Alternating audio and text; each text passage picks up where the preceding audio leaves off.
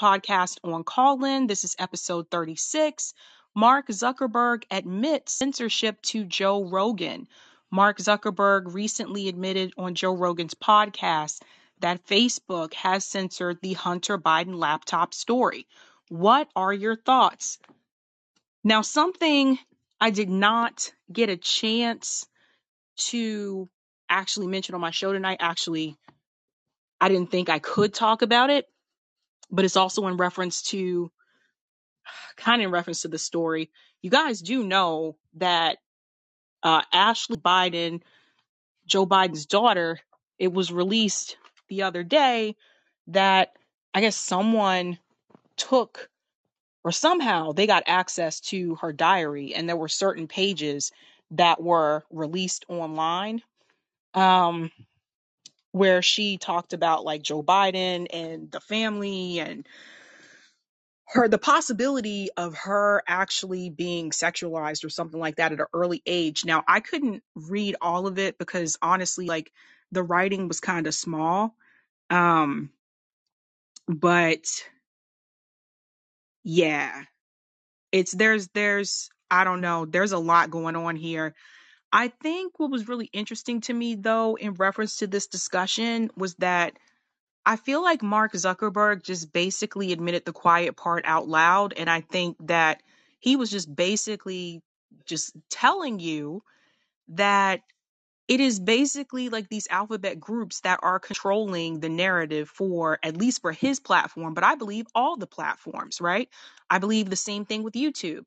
I know I can tell you over at RBN, there have been a couple of streams that we've done that they've been taken down. I know Nick has had a couple of streams about Ukraine that were removed. There was another stream I think we did one time where they were talking about the history of the CIA, and I think that was taken down as well. It's just this stuff has been going on for a while, and that's why I've always kind of believed that all of them were connected. I didn't believe that it was just the people who own YouTube and own Facebook were making these decisions. I believe that it was actually the US government, and I believe that because they have the same narrative. If you pay close attention, they say the exact same thing that the State Department says for the US government. They say the exact same thing that, or allow the exact same narrative and message that mainstream media preaches about. So if you listen to CNN, if you listen to MSNBC and Fox News, notice that although they may disagree when it comes to these left-right issues, for the most part, a lot of times the narrative is the same. And that's something they all had in common. That's why I just put two and two together. And I was like, I think they're all being controlled by the government. So I do see we have a caller. Ashura, you are here. So I want to go ahead and get your perception on this. So you are on the mic. You just have to unmute. Hello, Savvy. Hello. Okay, before we start, I got one. I don't know if you saw this. Probably Jimmy will put the video out. I didn't know he was on, so I caught this at the last minute before I went to your channel. And Obama was in Africa, and he was lecturing black people about global warming. He told them basically, you don't need to buy a house, you don't need to buy a car, you don't need to buy basically heating system because not like a ventilation system, because if you do that, the planet's going to explode. I wanted him to say that to Americans' faces, that you can't own shit now, that you should probably be homeless. Wait, when did he say this?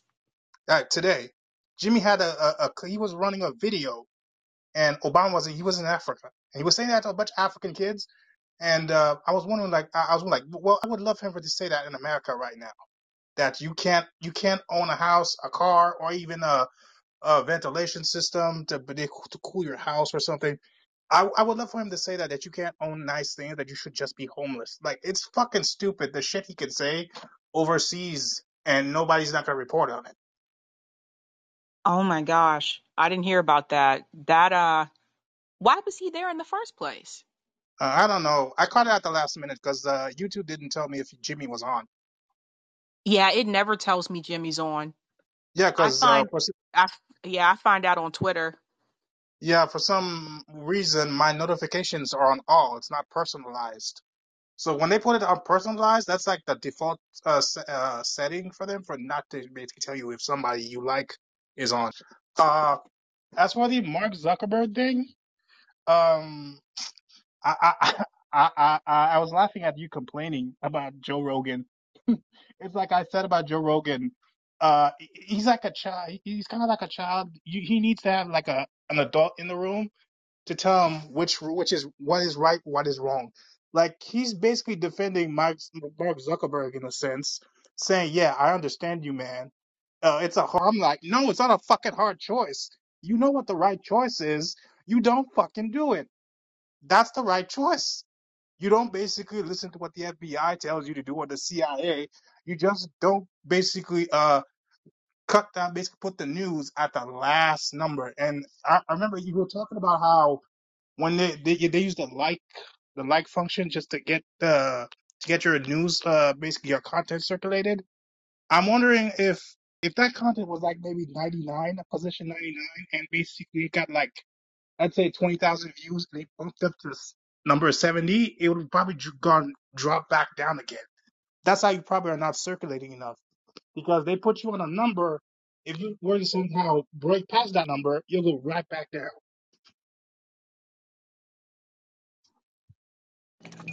Um, that's a good point, what you just mentioned, Ashura. And now you actually got me, you just reminded me of something that CJ told us actually pretty recently. Did you know that, and guys, I want you to pay attention to this because this isn't something that I was paying attention to until CJ brought it up. Did you guys know that YouTube was removing likes from our videos? If you I go know they over, did. yeah, I know they did. Oh, go ahead. um, for those of you that watch RBN actually when it's live, CJ streams, he's really good at doing this. I'm not. I suck at it. But CJ will stop at least like a couple minutes midway in the stream and CJ will say, "Okay guys, let's do a like check real quick." And he'll say, "We have this number of people watching. Let's see if we can get the likes up to at least such and such, right?" So apparently like what CJ's been doing is that after the stream has ended, he'll actually record the number of likes on the stream. And what he found out recently was that he would go back to that same video like the next day and the number of likes would have decreased. So what CJ found that YouTube is removing likes from RBN's videos. And he's really good about that, like, paying attention to that kind of thing and tracking it. And that really does affect the algorithm. And that's why, you'll see Eric in the chat tell you guys, hey guys, like the stream. It's not necessarily because we're trying to get kudos or anything. It's mainly because that has a big effect on the algorithm.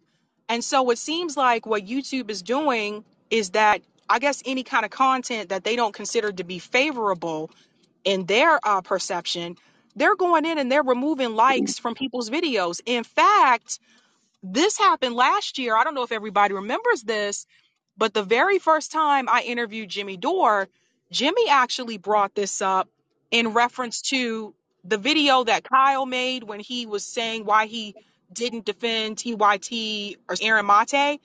Jimmy had went back on that video and he said, "Did you notice that they removed dislikes from that video?" Yeah, So that's like really important, you guys, because like when I tell you that certain people have help from the algorithm, even though we're all suppressed with independent media, when you look at a network like TYT, they are on the corporate algorithm. We are not. Same thing with Breaking Point, same thing with Rising. They're all on that corporate algorithm. So the rest of us, we have to work twice as hard just to get like a decent number of views. And I say this also because if you were to look at let's say like a Breaking Points video and they have like 600, 700 likes, that video will get like 15,000, 20,000 sometimes views. But when we have like 600, 700 likes. Our videos are getting like 6,000 views. So you see, this is how they suppress the content. And this is what I've been trying to like bring people's attention to, because something that I've, once CJ pointed that out to me, I was like, no wonder. I'll bring up another example and then I'll pass the mic back to you. It wasn't last Sunday, but the Sunday before, JB was live on RBN. I went onto YouTube and I clicked RBN, and lo and behold, even though he was live, he had just went live, I think about 15 minutes before. YouTube told me that that video had already been streamed an hour ago and it said 0 views. In fact, I took a screenshot of it and I posted it on Twitter and I said, this is how they're suppressing the content. In order to see the actual views that were there, you had to actually click on the video and then it showed me how many people were actually watching. But when I searched for it, it said 0 views and it said streamed an hour ago, as if he had already did the stream and nobody was watching. Well, they do that to Jimmy when he's streaming. There's this weird BS inconsistency that happens when you're watching Jimmy Dore's thumbnail. When it says live, it can give you a number. It could say, I don't know, it's like 3,000, and when you click on it, it has more than 3,000. Because Jimmy streams when he gets like 5,000, so basically maybe they know that's how he streams. But for some reason, YouTube likes to play around with the amount of people watching. I think they just take people out. But I found it weird that basically for people like the Young Turks who are on the corporate algorithm, they're not moving a lot for some reason. What do you mean when you say they're not moving a lot? Well, basically, you know how they're having a hard time. That you would think that the Young Turks, if they're on the corporate algorithm, it'd be more fair to them. I don't know why they're not moving as much because it's been a slow crawl for them to just get like a thousand subs or 100K or something. So, oh, so you mean like their count isn't moving up? Yeah, it's not moving. It's not moving up at all. It's like it's a slow crawl. I don't know. Maybe it's like they're allowed to pass their content, but they're not letting them get more subscribers. I don't know. I found that weird. So one thing I do know, like in reference to them per se, um, I so hold on, let me get I gotta shut this door. Sorry, everybody's out tonight. One thing I do know in reference to them that was kind of weird is that I have TubeBuddy. Not everyone has it, but it's basically an extension that you can add to YouTube. And it helps you with like keywords and topics that are trending and stuff like that. But another thing that it gives you with that tool is called TubeBuddy Analytics.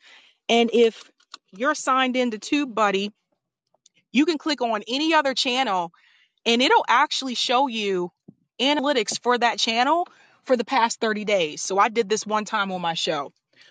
And what I noticed with TYT was that it said over the past 30 days, they had gained 0 subscribers, but their videos are still getting like, 50,000 views, 25,000 views. And so to me, something didn't add up because I'm like, how are they getting all those views and they're not gaining any subscribers? You see So what do I you mean? think? So do you think that the fact that they're on the algorithm, it's just like a token gesture, but the consequences, you're not gonna get enough. You're not gonna get as much subs as a CNN or an MSNBC, but we'll put you on the algorithm. But you'll Right. get you'll get a slow burn in sub count. Right. Like they're always recommended to me, but I'm not subscribed to them. And I don't watch them. Like, so but the channels that I am subscribed to that I watched, I'm not recommended. This is Yeah, something they I do that. noticed, you guys. Like, yeah, I'm never recommended Frank Analysis. I'm not recommended Jimmy Dore, which is weird. Uh, Uh, I've been recommended Jimmy, but for some reason I'm starting to not get Jimmy notifications. Like when he puts out a clip, I'm not getting any notifications, and I'm looking at it like it says all. I'm not personalized, so why am I not getting Jimmy content?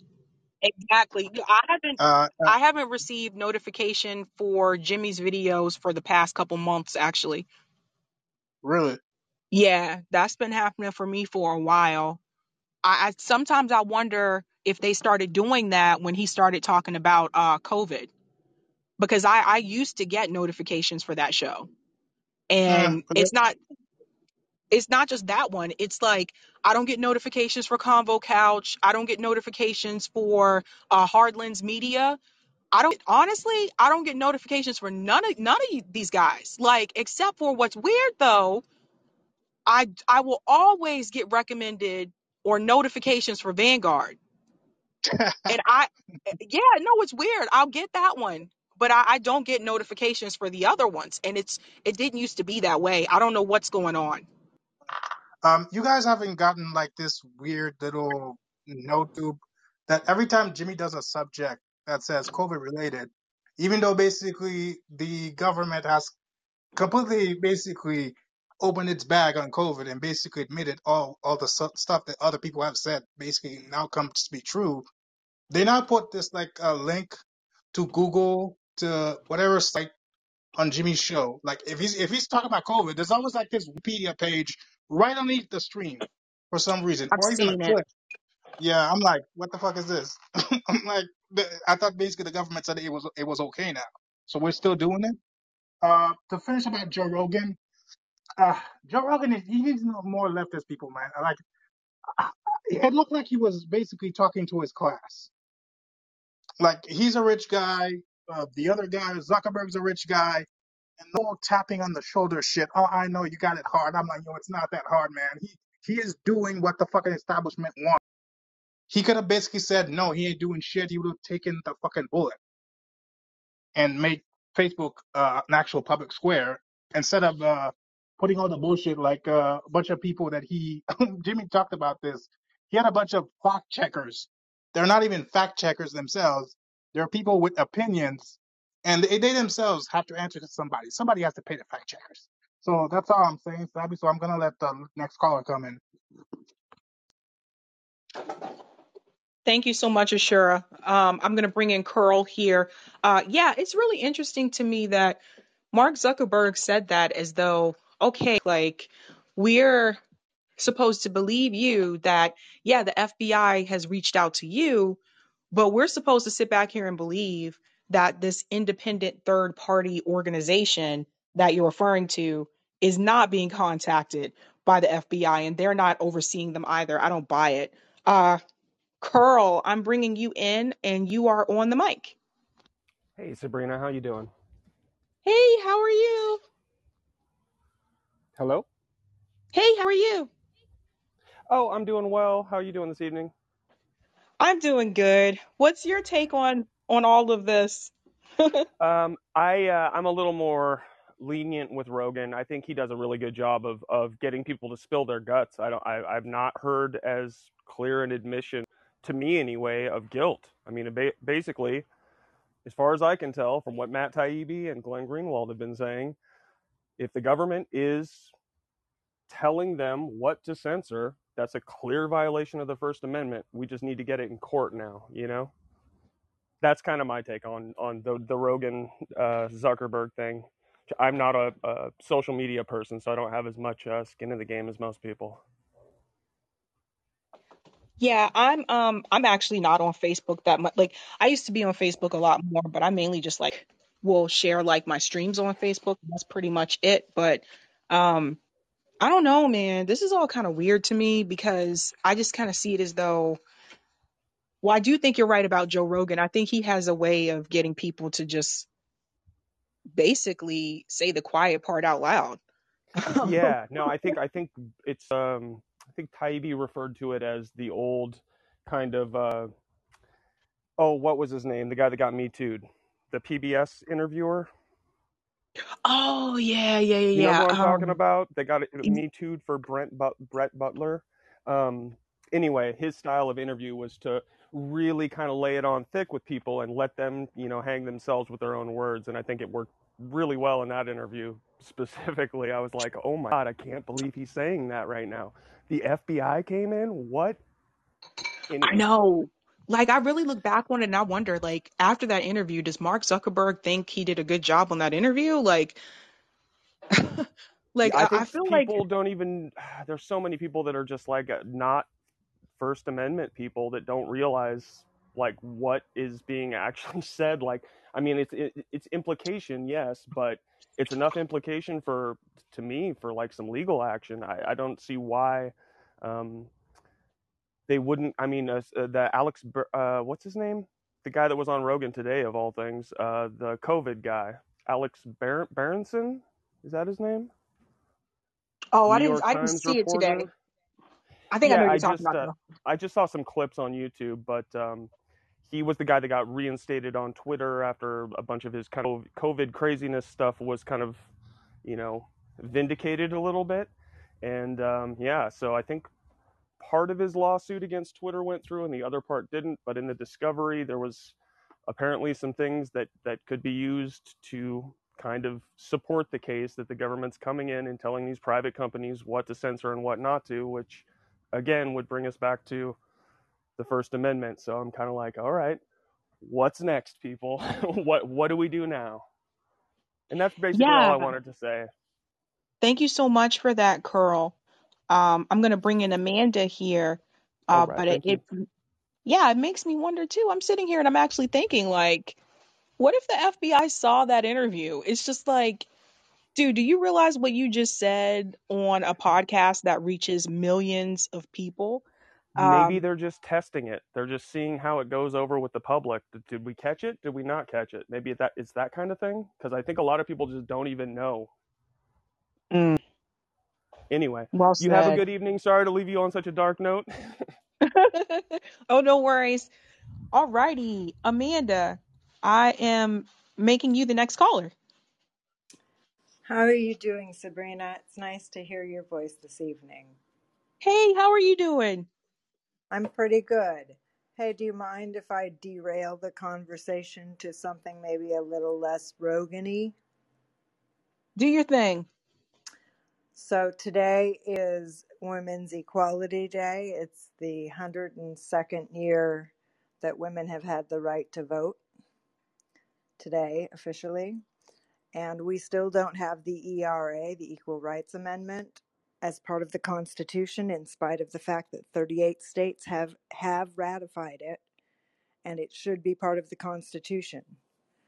And I really would love to see people be asking candidates as we approach these elections, do you support the ERA?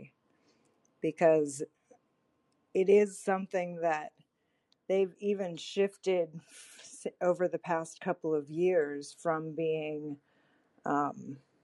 primarily just having the Equal Rights Amendment to something that is more broad-based. And let me just get to I was just looking at the mission, because it's interesting that they were founded in 2014, the ERA Coalition. And it says that the effort to amend the Constitution to include sex equality began nearly a century ago. Yeah, that's right. Since 1923, this has been introduced single year in Congress, and it still has not passed. It should be added by now. It passed in 1972. It's been 50 years. There's now 38 states that have ratified. It needs to be put into the Constitution because it's met all of the requirements.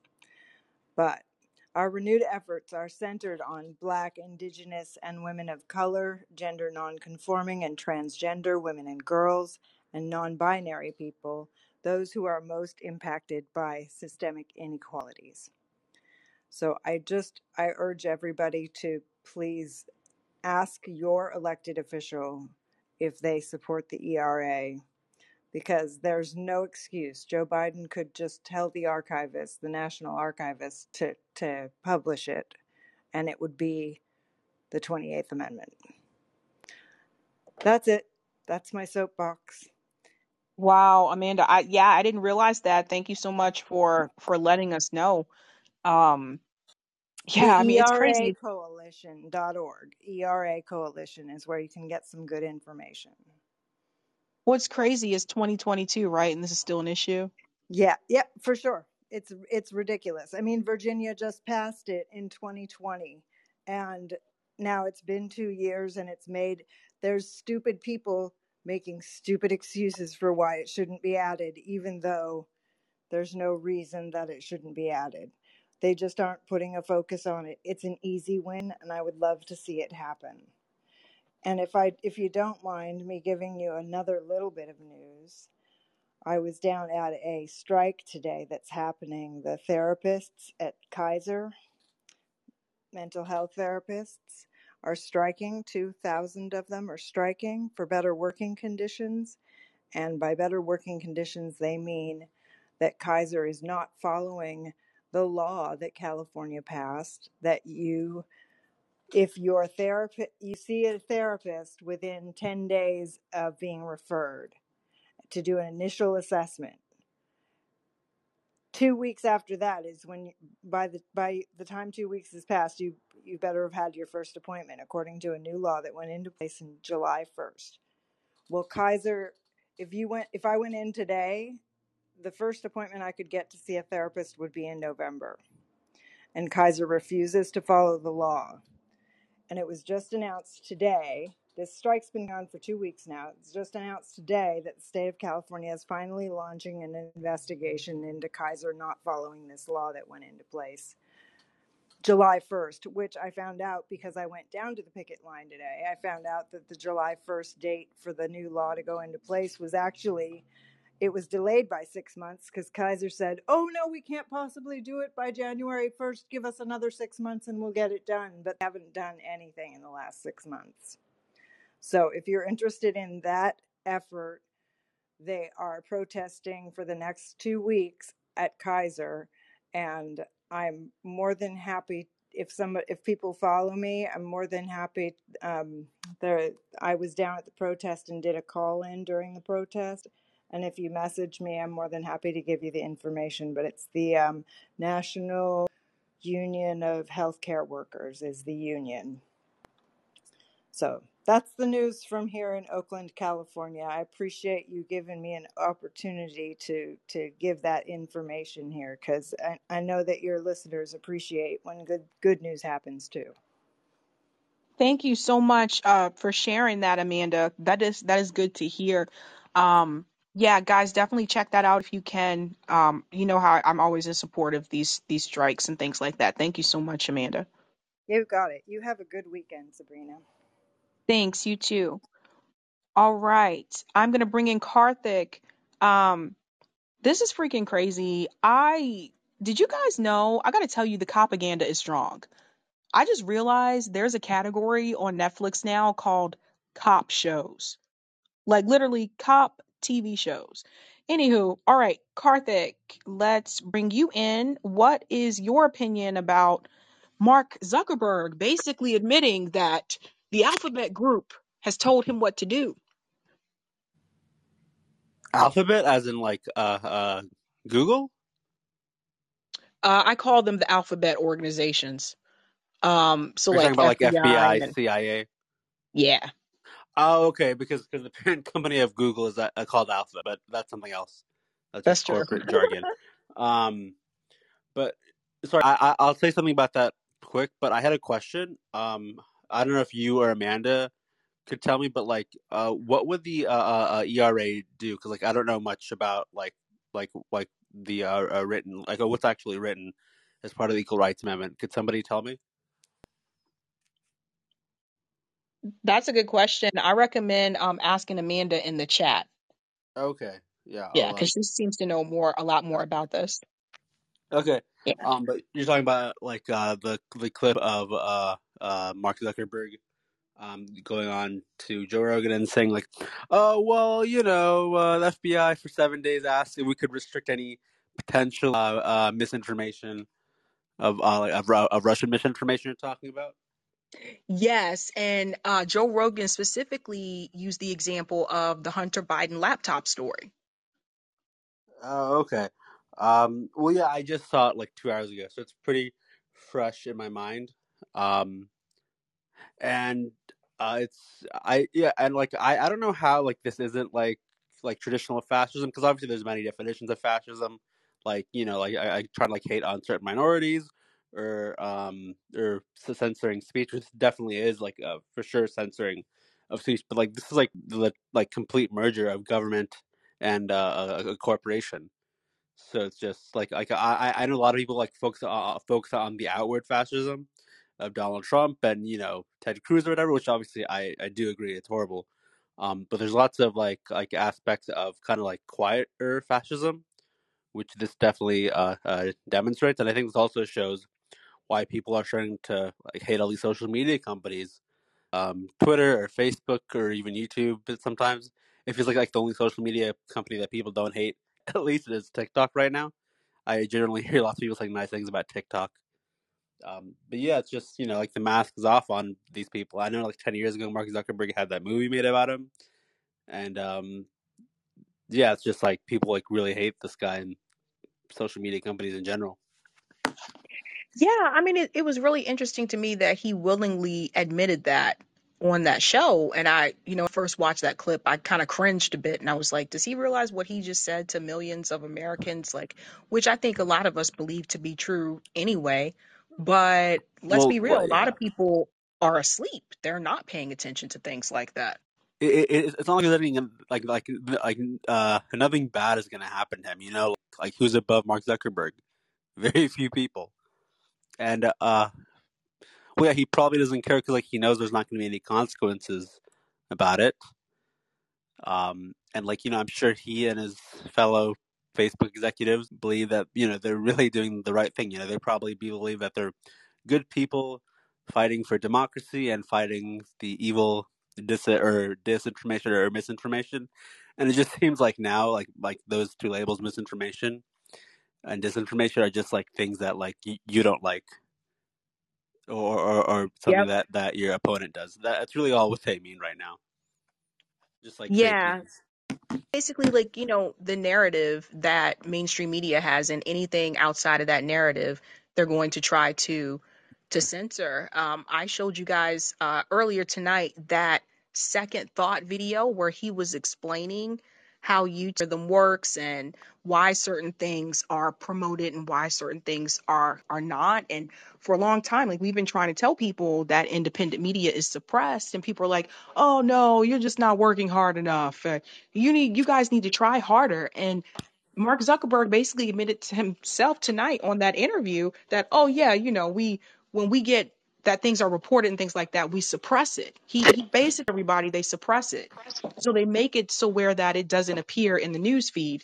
And YouTube's been doing that as well. So I think it's a big problem. And it was just interesting to hear somebody else outside of those of us in independent media finally admit, yes, we are suppressing certain content and certain type of information, but it's really, I would say, not fair, because it's really not up to us to decide whether or not somebody wants to believe something.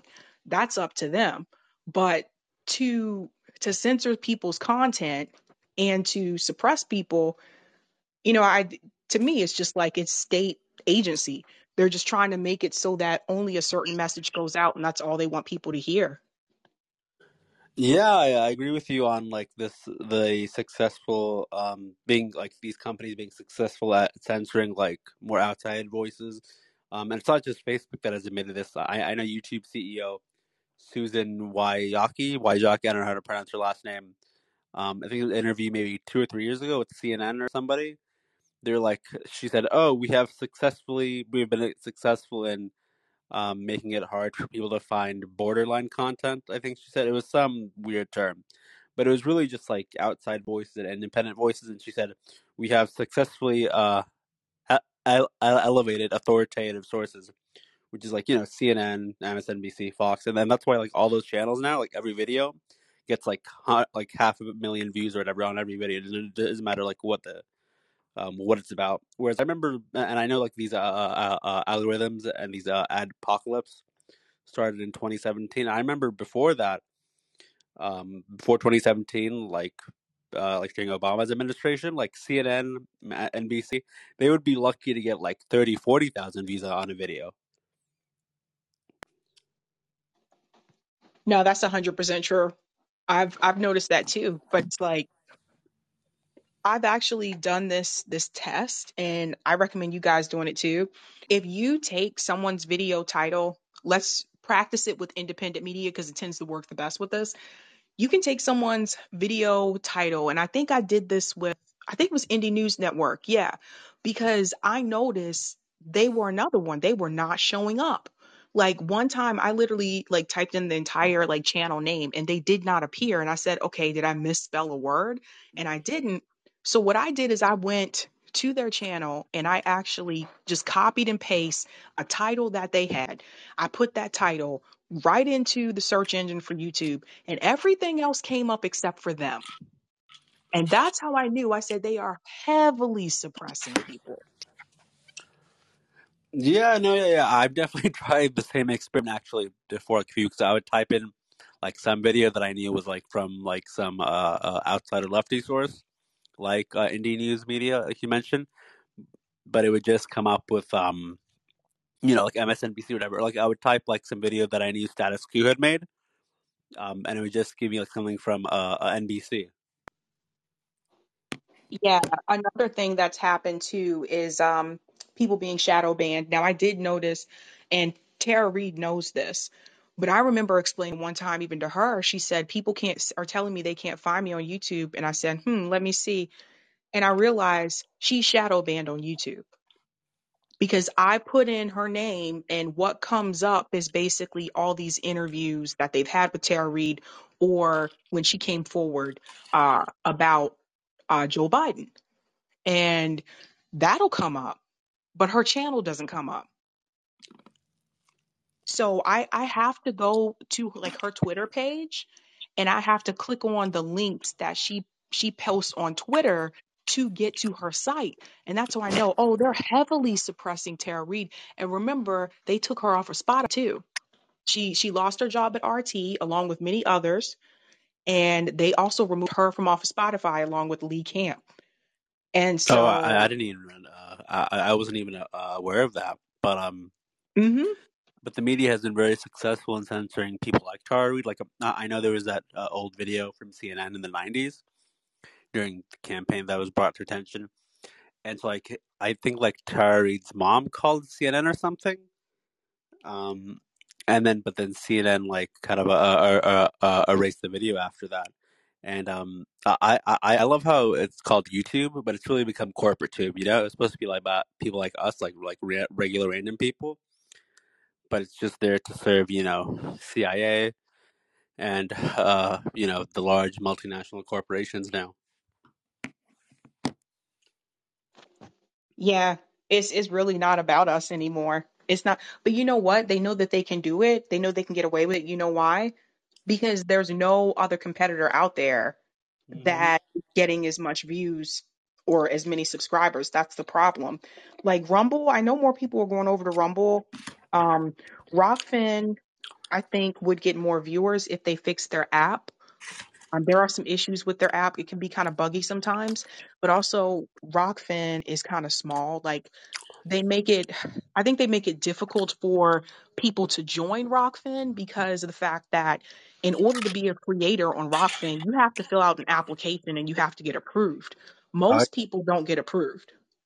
what are the So, requirements to be on Rockfin? you know what? I honestly don't even know. That's a good question. I mean, like I filled out the application and I was approved, Oh, but that's great. Yeah, you definitely deserve to be there. yeah, but I've talked to several people who have applied, fill out the application, independent media people, and they were not approved. So I actually don't know how they go about deciding who they're going to let come on, but I know they don't want to get too big because it's more like a worker co-op. I totally understand that.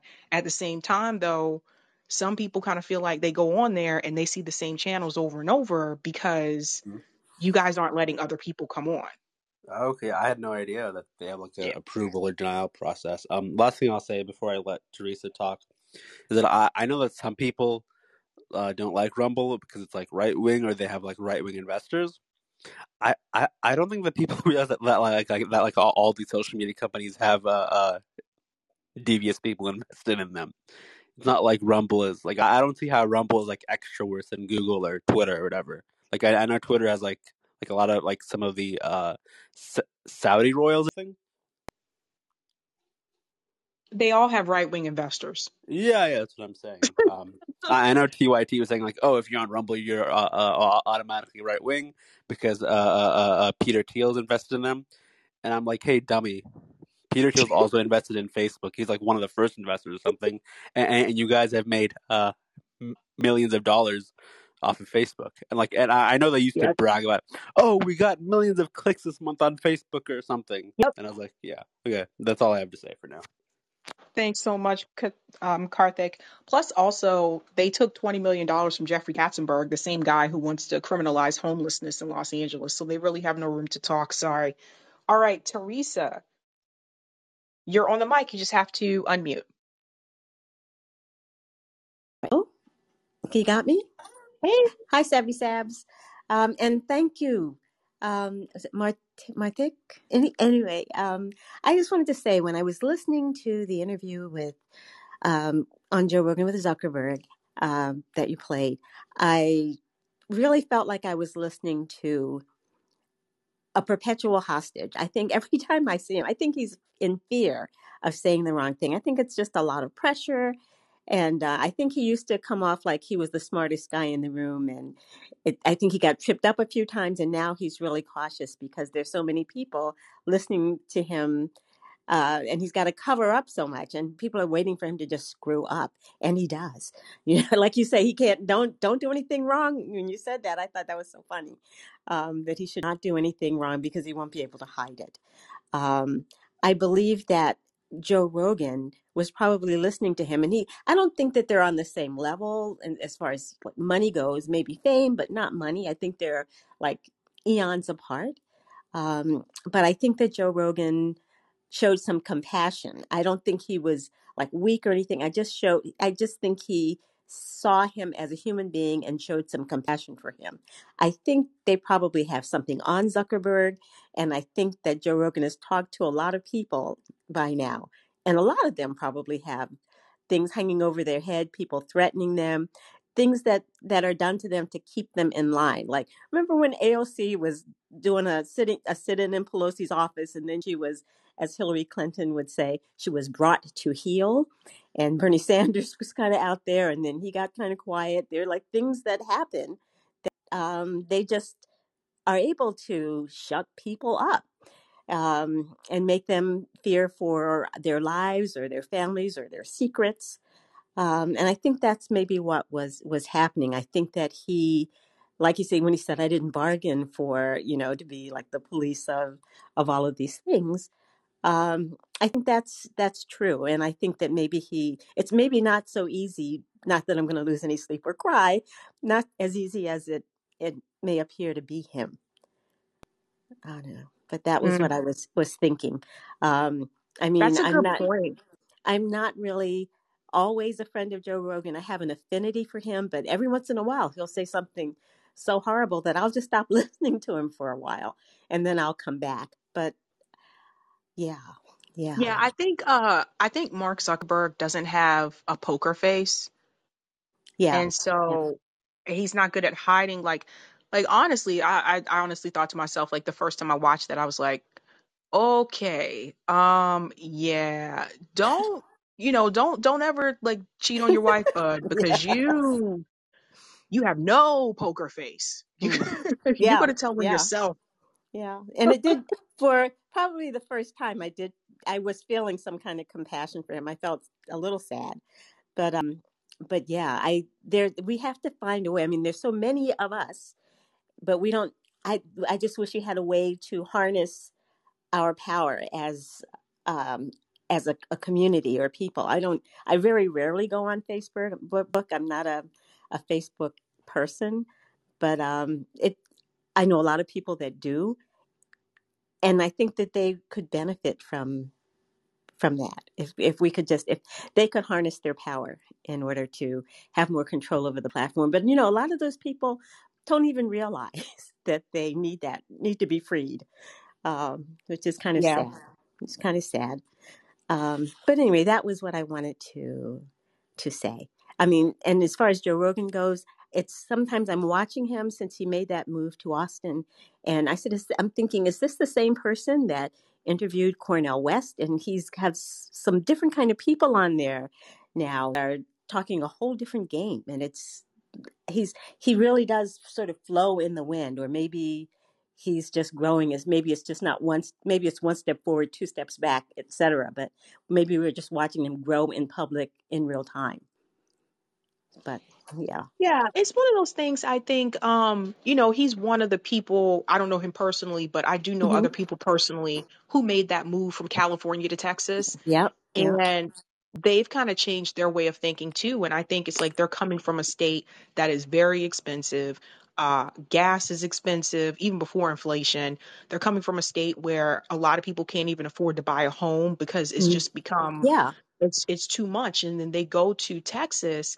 And my friend Delilah tells me that Texas actually is not a red state. She said it's a purple state. So she's running as a green for governor of Texas. So she was telling me that people have some of the same concerns, right? So I'm Hmm. imagining to myself, if he moved from California to Texas, he's probably being introduced to things that maybe he did not experience before. And maybe, yeah, maybe some of Yeah. his friends may be conservative, Hmm. but maybe they have shown him some things where he's kind of sitting back and he takes a look at it and he realizes, you know what? You're right. California is fucked up. Economically, it is pretty fucked. I mean, if you don't Hmm. make good money, and what's good money in California anymore, right? Because Yeah. $100,000 a year in San Francisco is nothing. Yes. Yes. Oh, So maybe he's sitting back and he's looking at those things and he's like, oh, damn, maybe they have a point. Maybe they yeah. have a point. I So I don't know. Yeah, some of the things that and I wish I could remember the name of the man that he was interviewing. I'm an African American woman, and some of the things that I hear said regarding surrounding race are, I'm just sort of, what's up with that? And I wish he would have Cornel West back on his show now that he's in Austin. Just saying, so just so that we can sort of see. But yeah, but that was all. That was what I wanted to say, and I enjoyed. I took the time and I joined the call in and I got the app. So this is my first time doing that, and that was. I'm glad I did. I enjoy the quality of your show, and your perspective is value to me. Oh, thank you so much, Teresa. And thank you for downloading the app too. I think I'm over 100, or excuse me, 800 subs on Callin now. My goal is to get to 1,000, which is for Callin, that's actually a lot because Hmm. there aren't Yeah, that I'd many never people even in heard of here. them. I'd never heard of them before. I said, "Oh, we'll try it." But yeah. But thank you so much, and you have a great evening, everybody. Thanks. All right, we're going to bring on Curl. You are on the mic. You just have to unmute. Hey Sabrina, sorry for bugging you tonight. I just was listening and I had a couple of thoughts I wanted to share. Number one was when you were talking about not getting notifications for the Jimmy Dore show. Um, I actually, earlier this year, during kind of the height of the cancel Joe Rogan over COVID thing, was using my VPN to go around the country from joints to see if I could get a better reception on the Jimmy Dore show. And I did in certain areas, but more interesting than that was the live stream numbers were wildly different depending on where I had my VPN set. So in Georgia, there would be 11,000 people. In Texas, there'd be 12,000 people. In California, there'd be 6,000 people. So I'm like, are these numbers completely wrong or made up or what is this? So I thought you might find that interesting.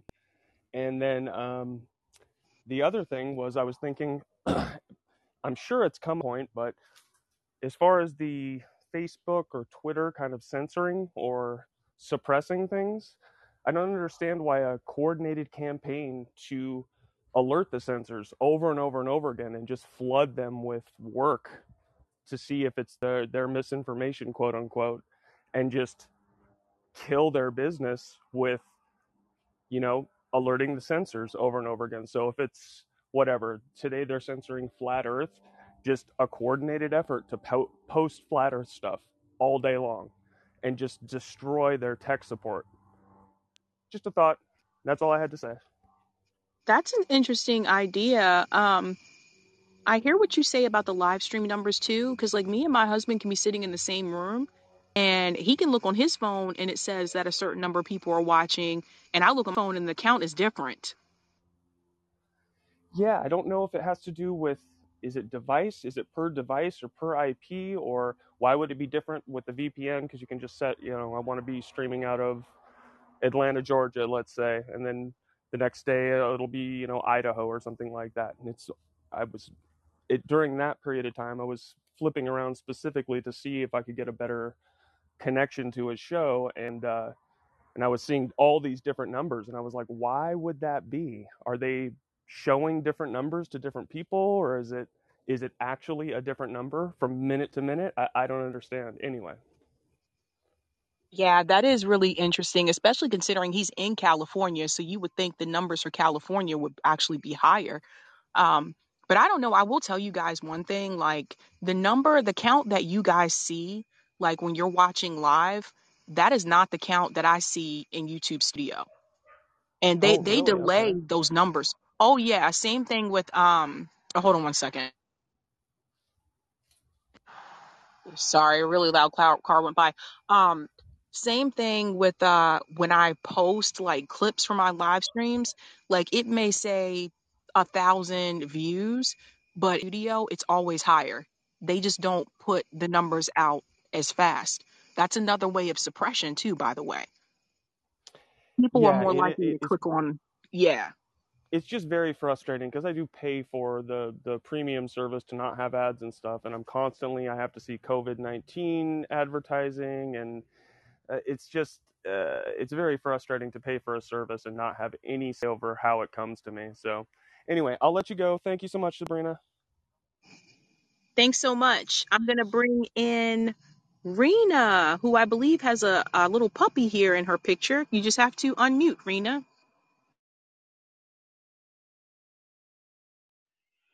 Hi, Sabby. Nice to talk to you. Nice to actually see a couple of women callers on a call-in show. That's so unusual. Uh, uh, Shout out to the previous lady who was talking about the Equal Rights Amendment. I'm so old. I remember when we were trying to get the Equal Rights Amendment passed, and I have a I have a thought that it comes to me periodically, and I've griped about this to especially some younger people who have call-in shows. But I'm a boomer, sick to death of boomers getting blamed for everything. And the most recent example is Biden's little piss poor fish that he threw to people with student loan debt. Uh, I have seen so many comments on Twitter along the lines of boomers got to go to college on the cheap and then they pulled up the ladder after them. Okay, I'm a boomer. I got to go to college on the cheap. I had scholarships and work study and grants and assorted things. I even went to an out of state school and paid higher tuition. And I did have a loan. It was called a National Defense Student Loan, NDSLA, National Defense Student Loan Act. And the interest rate was 3%. Didn't kick in for a couple of years after I graduated. And when it did kick in, the payments were small. It was by far and away not the largest part of the financial aid that I got to go to college. Payments were small. I wasn't making a whole lot of money at the time because, surprise, surprise, capitalism, the economy sucked then also. But it wasn't a problem to make the payments. It was paid off in 10 years. The interest rate was 3%, over and done with. I didn't pull up any damned ladder after me. I didn't want anybody to have to go into any kind of debt for college. It's just another way of dividing people. All of this generational crap that gets talked about. The millennials are this and Gen X is that and Gen Z is awful and oh my God, everything is the boomers' fault. And I don't know. I know I'm either shouting shouting in an empty auditorium or just talking to hear my own head roar or something. But I am thoroughly sick to death of it. Most boomers aren't bazillionaires, and the people who made these kind of decisions, they sure as hell didn't ask me any more than they asked any of the younger people who got sucked into all this college debt. So anyway, I just wanted to vent about that very briefly. And the other thing I wanted to say was that I think it would be really nice if people who have YouTube shows would quit calling each other names. And I'm not talking about you at all, uh, but I am talking about people who are having beefs with one another for whatever the reasons are. And so, my least favorite one is grifter, and that seems to be used far too often, in my humble opinion, against people who have more subscribers than you do. And if anybody's wondering who I'm talking about the Vanguard guys. So Jackson Hinkle's a grifter because they used to have about the same number of subs, and now Jackson Hinkle has more subs. It seems like jealousy to me.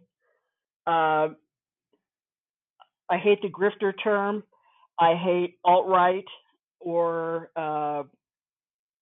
fascist leaning or any of that stuff for people who are left of your own position. Seems like Jimmy Dore, uh, Glenn Greenwald, uh, Jackson Hinkle, people who you could pretty legitimately say have pretty strong left-wing views, get called alt-right because they're further left than some more mainstream lefty kind of people. It just seems ridiculous. And I will give a pass to one of my favorite names, which is Boutique Left, that your friend and mine, Nick Cruz, uses all the time. That one's allowed. So anyway, that's my little vent and my little rant for this evening. And like I say, I know you don't call people names, and other people pretty much don't call other people names. And if anybody missed Aaron Mate and the Vanguard, you really should go watch that video. It's worth it. Thanks, I Abby. saw, yeah, I saw part of it and then I stopped watching it once it turned into a discussion with Jackson Hinkle because that was not the conversation that he was brought on there to discuss. I do think, Oh, guilt by yeah, association. It was ridiculous. It really was. It was. yeah, I don't like when people do that. I will say this. I have a lot to say about this. I know I know both of them. I know the guys from Vanguard and I know Jackson Hinkle. Interestingly enough, I actually knew Vanguard first. They came onto my channel over a year ago, actually over a year and a half ago. That was Right. back when I only had like 2,000 subs. That was, yeah, many moons ago. And I think at that point they may have had like 3,000 subs. So we were both very, very small at that time. And then um, I will say, like, knowing both of them, I honestly don't know where all this started. I really don't. I've had Jackson Hinkle and Vanguard on a panel last year called The New Left, and it was them with Franco and Unapologetic, Meg, RJ from RBN when they were still with us at RBN at that time. And it was actually a really good discussion. I don't know why they don't like each other. I never understood that. I will say that what I can say to you guys, like as if you're the audience, because I have heard people complain to me about this, that they're getting tired of like the name calling and stuff. I highly recommend that you guys also say that to them because I think it comes across a little bit better when it's actually coming from audience members saying like, listen, I understand you guys are going to disagree on things, but it's actually better if you stick to the policies and the issues and explain why you're disagreeing. I disagree with them because of this policy. I disagree with them because of this issue. When it gets to the point where people are calling each other names, then it just comes across as petty. And you're not the first person to tell me this, Rena. Like, a lot of people are tired of it. And in the same time, like, Nothing is being accomplished on the left. I mean, what have we done through the whole Bernie movement besides make AOC a celebrity? We really haven't won anything. And yet, every time I turn around, all I see is like people calling each other all those names that you just mentioned. I hear them too. And we're not getting anywhere. And I think that this space, like from my experience, this space has been very territorial, and there are certain people that feel like they have certain time slots. Like some people don't feel you should same time that they stream. There are certain people that feel like only certain people should be in this space. I've had people tell me that. People can be pretty nasty, like in this space, and I've been pretty good about not telling you guys the things that have been said to me or the things that have been said to members of RBN. But we've had some very nasty things said to us by people who have been in this space for years. And I think what would be best for both of them to do at this point is to just keep focusing, like focus on the issues and not get so hung up on these personalities. And I understand sometimes people might do it for clicks and for views, but I got to be honest with you, when I talk to people who watch the content, especially people who haven't decided where they are politically, it can be a turnoff to them and it can make them think, man, the left is a mess. I don't want to go over to that side. And I've said this before too. I don't agree with Ben Shapiro and Candace Owens on pretty much anything, but you never see them have this type of fighting with each other. You don't see this on the right the way that you see it on the left. And I just wish people would get back to the actual issues instead of trying to focus on who's the most popular and who has the most views and all that kind of stuff. And I feel like that's what it is now. I feel like because we don't have anybody leading this so-called movement that it was with Bernie's campaign, when Bernie walked away from his movement, we don't have anybody leading the left anymore. So now people are just starting to eat each other. And don't get Yeah. me wrong, like I have disagreements with some of the commentators on the left. I don't like uh the fact that, and I brought this up earlier today, I don't like the fact that for years I've sat back here and I've watched some of these shows sit up here and tell their audience that the issues that matter to black people, we should not pursue it because it doesn't include everyone. And I've heard them particularly say that about things like reparations. I've heard them say that about things like defunding the police. And so what did I do? Like, what did we do at RBN? We decided to start our own platform and educate people about why those issues are important. That is pretty much, I think, the best way to go is to explain to people why what you have to say and your policies and your agreements on the issues, why it is important. Because if it gets to the point where every time someone turn onto a stream and you're just calling people names, people aren't going to think you're serious and they're not going to take you seriously. And sometimes some of the people, they might like it for a little bit because they'll see it as entertainment. But for people who are struggling and really do need like these policies passed, it gets old. When is anything going to get done? Like I am tired of the personalities. I'm really sick of it. And yeah, for me, it's hard for me because I am kind of in the middle. Like I said, I know both of them and I've had both of them on. And it's just I don't Yeah, like when people try to make me take a side. I've talked to the Vanguard guys on their call-in show. Co- comment on the videos. Chime in on the live chat. I'll tell you something interesting though. I made a point of watching. Here was the interesting thing about this whole Aaron Vanguard thing.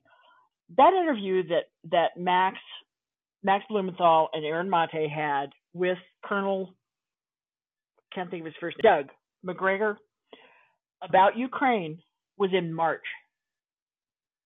And a few days ago, 1 minute from that interview pops up and people are jumping all over Aaron for not pushing back hard enough because Colonel McGregor said something stupid about the U.S. military. You come from military family background, if I'm remembering correctly, Sabby. Yeah. They were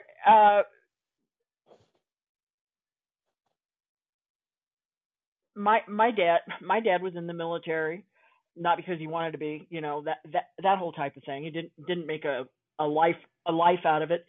But you know, really, are we starting to call everybody who's ever served in the military a war criminal? And that's Yeah, that's that's kind that's of what it's that come that's to. that's that's the level of discussion. He is he's a career military guy. He has his view of the role and the mission of the military. He doesn't think they ever deliberately targeted civilians. Aaron pointed out, yeah, you did, and this was when. And he said, I'm not going to have that debate with you. And then the whole conversation went on. And the purpose of the conversation, of course, was to talk about Ukraine. So, but how did that get picked up? That's what I want to know. Where did that minute come from? That one single minute, and all of a sudden it's trending on Twitter, and it's a big deal. And again, it was from March. This is August. And that 1 minute gets Um, pulled out, and then the next thing, Aaron's like, I'm going on the Vanguard, and I'll be talking about this. And I thought, oh, they have no idea what they're getting into here, because other than Glenn Greenwald, I am sorry, there is no person, Bree's pretty good too, no person better in a big air quotes conversation than Aaron Mate, and I have seen him hold his own and politely, calmly devastate some pretty heavy hitting people before. And that's exactly what he did. And the live chat was boiling with fury at the way they were acting. And the comment section, now that the live chat is no longer visible, I don't know what happens to live chats. you One, can one, remove it. yeah, and maybe they're available somewhere, and I'm just dumb about YouTube. I don't know. But yeah, believe me, there were plenty of negative comments. Well, what they've decided to do, and I saw this before when they got in that beef with Jimmy Dore, they decided to ignore the comments. And Yeah. and I saw some people saying, "Oh, the doorknobs are here." Well, I'm sorry, that's just Hmm. insulting. If it wasn't for Jimmy Dore, and I think Useful Idiots, I wouldn't even know who the Vanguard was.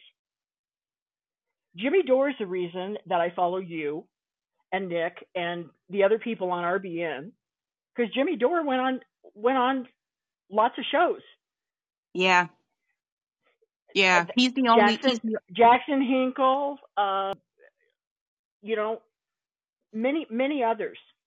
And I dropped a lot of people that I had been watching and moved on to a lot of those new smaller channels because Jimmy Dore pointed them out to me.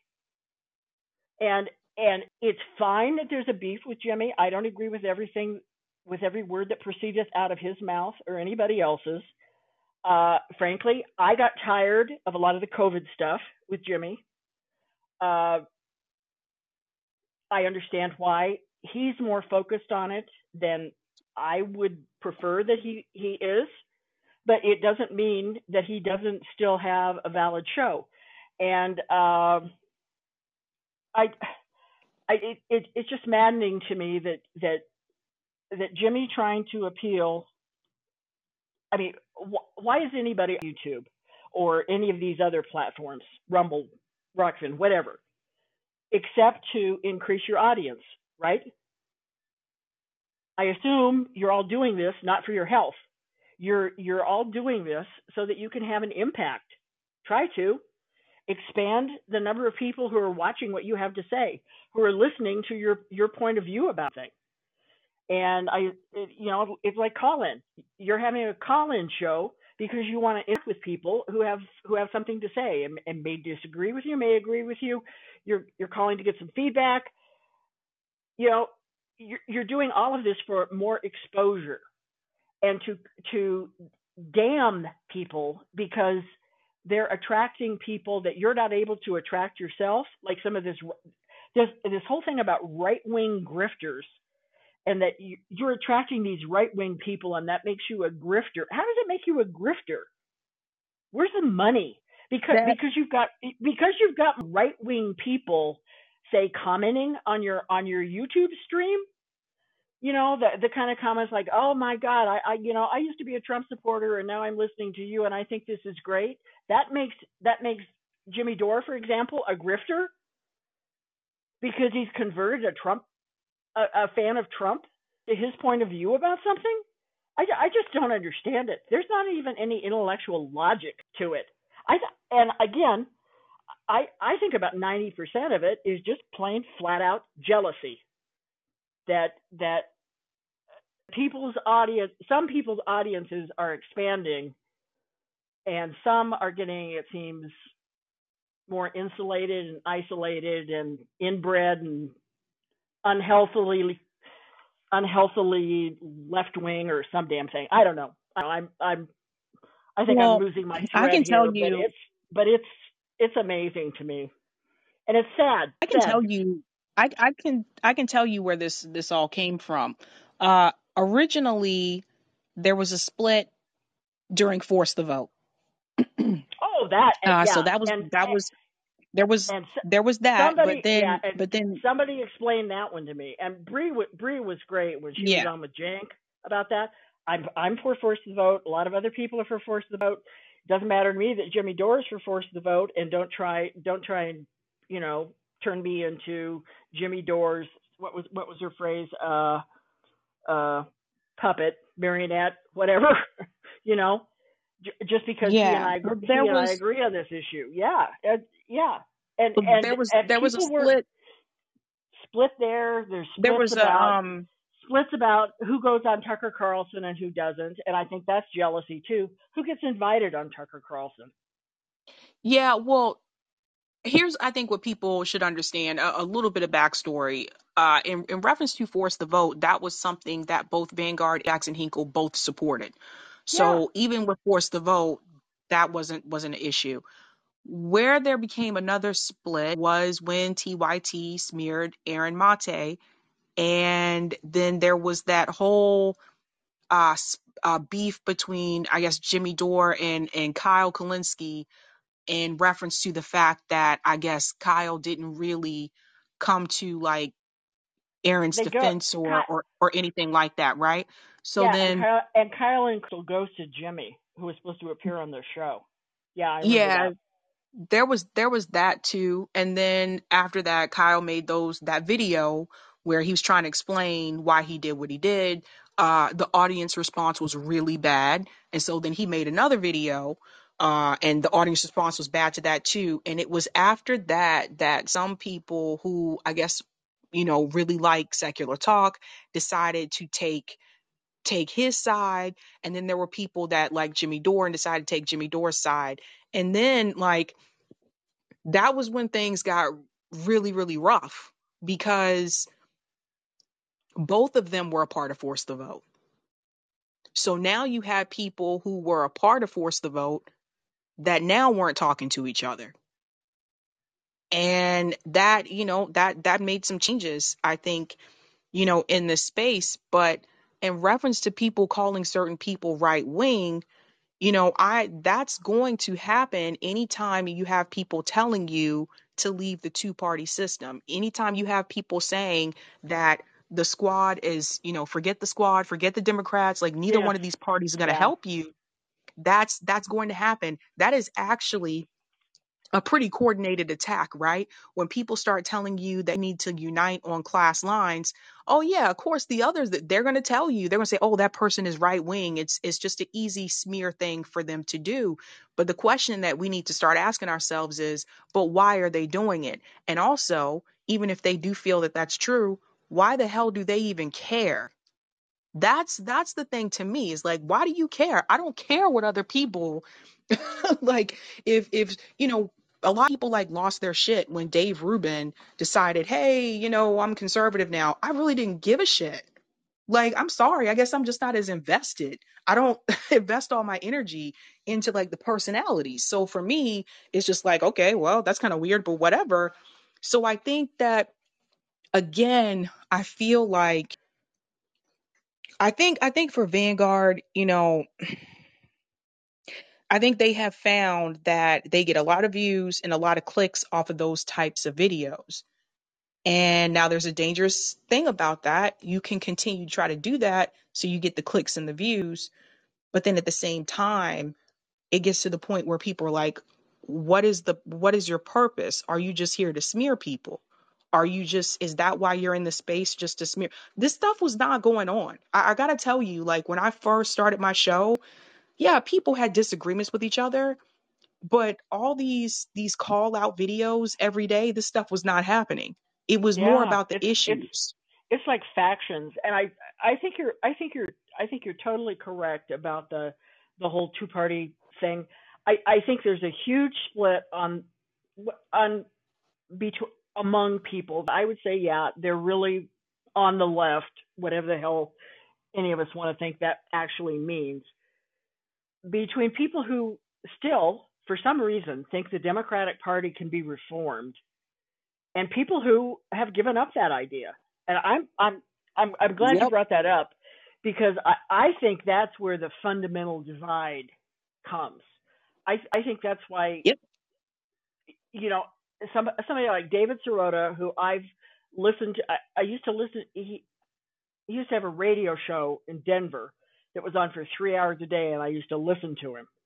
And I've listened to him, read a lot of what he's written. He's a terrific journalist, and a real journalist too. I mean, like with a degree from a journalism school. And the work that the Lever does is excellent. And I mean, he's a real journalist, and he's not a suck up to the Democratic Party. But I think he criticizes the Democratic Party every bit as hard as he criticizes the Republican Party. But deep down in his heart of hearts, I think he thinks that the Democratic Party can be reformed. Jimmy Dore doesn't think that way, and therefore Yeah, there's but always going to be that divide between them. Yeah, yeah, but that's kind I of a think, fundamental one. also in reference to David Sirota as well, I invited David Sirota on months ago to have that discussion, and Oh, he would not come on to have that discussion. He proceeded to smear us on Twitter instead. oh no, really? I'm Oh sorry to hear yes. that. Oh yes. Oh I'm yes. sorry to hear that. I tried to do it the right way and say, "Hey, I think there may be a misunderstanding that you think we don't want to do anything, and it's not that we don't want to do anything. We just have a different strategy. It would be great to come on and talk about it." Yeah, He opened definitely. the email, didn't respond. In fact, right after that, he went right back to Twitter and started smearing our again. So this is why I tell you, like, I'm just telling you from my experience, most people in this space are not serious about actually getting something done. Most of them just want to be media personalities. And I've had this conversation with multiple people multiple times. And over time, you start to see who the ones are that actually want to do something. And when I say do something, I mean not Accomplish necessarily something. on Yeah, camera. yeah. Exactly. Like, it just like, you know, I mean, we're not saying everybody has to be like RBN and that everybody has to travel and go out, and not everybody's going to be able to do mutual aid. We totally understand that. But there's a place for everybody. Like some people can do marketing, some people can help with like, things on the back end, and not everybody can go out in the field. We totally get that and understand that. But I think the biggest of the divide that you're seeing is a class divide. And it happens Mhm. in this space as well. So for people who are like working class, people who are poor, those of us that are not millionaires, and some people in this space are, those of us who are not, we're like, look, we know what it's like to struggle. We've been there. Uh, let's try to work together to get things done. They don't want to work. They don't want to do that. This is what I'm trying to get people to understand. They don't want to do that. They want to do what's easier for them because, again, they're not in the situation. They don't have the struggle. They don't come from that kind of struggle. So it's not like we haven't tried. That's the thing I want people to understand. It's not like we just pushed people away and said we don't want anything to do with you guys. We've tried to have these conversations. We've tried to work with people. And what we found along the way is that some people are very comfortable and they don't want to participate in any of this stuff that requires them being off camera. And so for it is what it is. Like we can't make people do it. The problem that I have that you don't then turn around and start smearing us because we're doing something different. That's the problem. Exactly. Exactly. Yeah, it's a bigger mess than I thought it was, and I already thought it was a pretty big mess.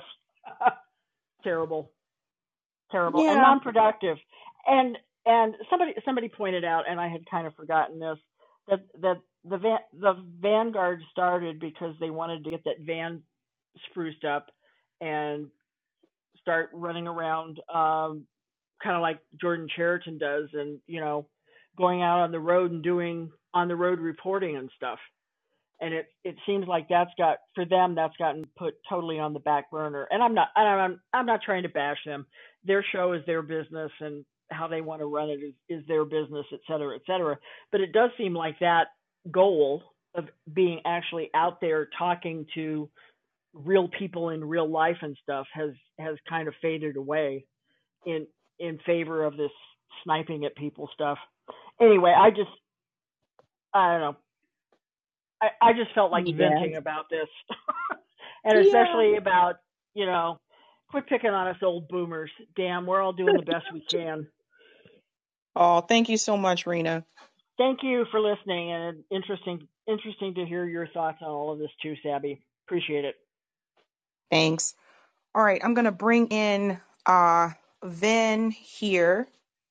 Vin, I'm gonna pull you in, make you the next caller, and I just want to say this really quick. I think in reference to both of those guys, like Vanguard and Jackson Hinkle, you know, they're really young, and I'm just trying to remember, like at that age, like they're young, they're gonna make some mistakes. What I sincerely hope doesn't happen is I worry about, I don't know. I worry about people getting into this space that are that young because I've seen a lot of people taken advantage of, and I sincerely hope that does not happen, but I've seen it happen. I've seen it happen to people. Um, Vin, I'm sorry, go ahead.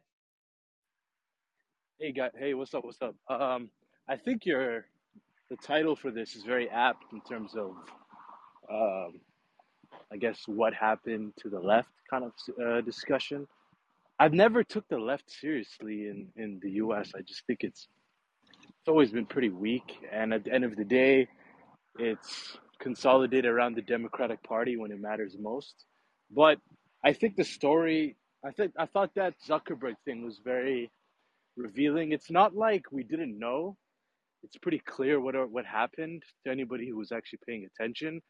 But I think that the laptop, Hunter Biden laptop thing during the 2020 election was one of the first major inflection points, I believe, because what happened was you had a lot of a lot of progressives, let's say, were didn't even want to look at it. They were like, oh, there's nothing to see here. It's just they went with I mean, literally the State Department, the CIA, the FBI line of this is Russian disinformation, which was garbage. It wasn't Russian disinformation, but that was the line that was parroted.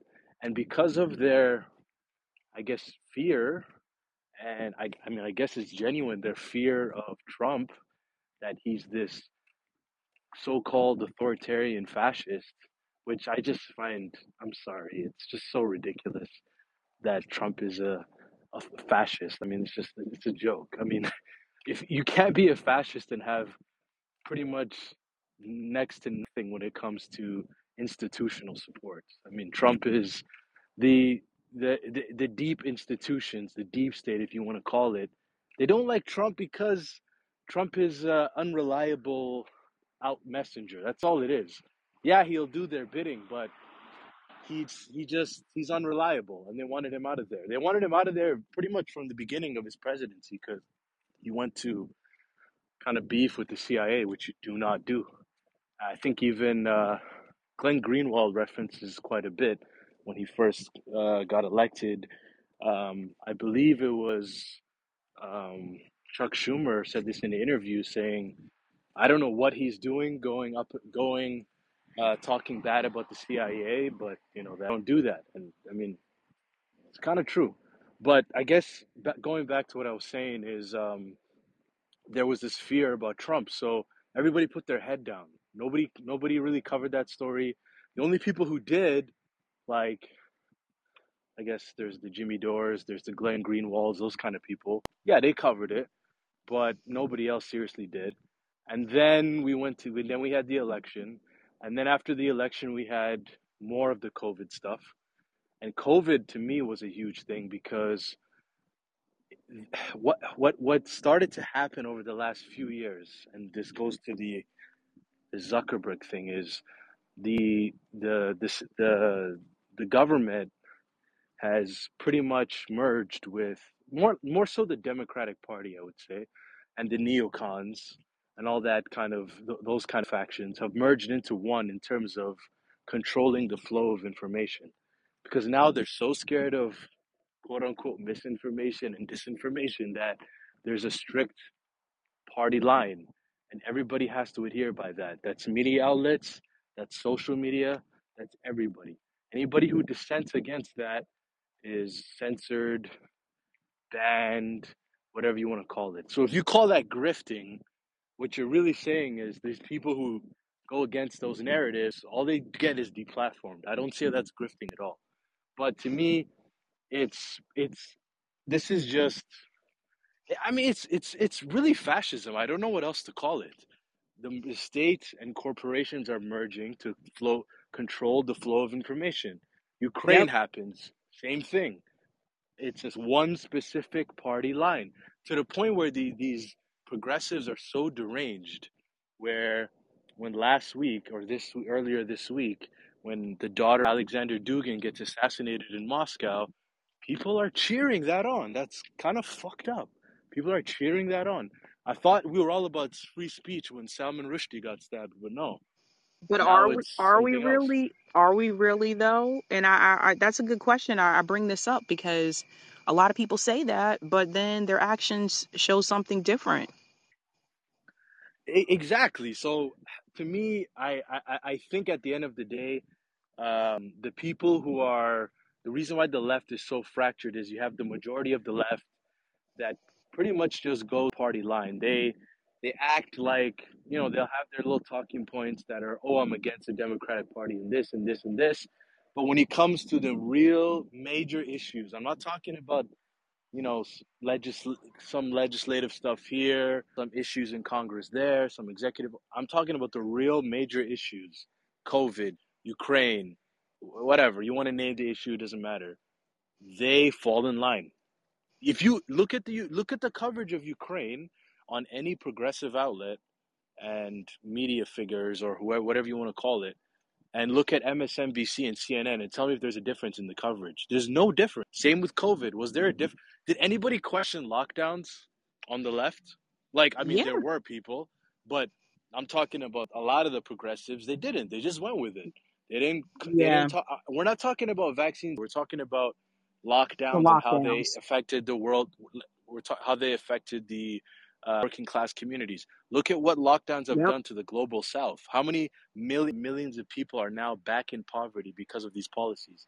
And who cheerleaded it? The left. The left actually pushed it more than anybody, and it's just so frustrating because the problem is now the people who are against the institution, people who are skeptical of these narratives, and I support those people, but the people who are against those, who is it now? It's the right wing. That's it. The libertarians, some of them, the MAGA people, those are the people who are all of a sudden want to defund the FBI, who are against sending money to Ukraine or questioning the Ukraine narrative or the lockdowns. I'm like, why is the left doing this? Why are they seeding this?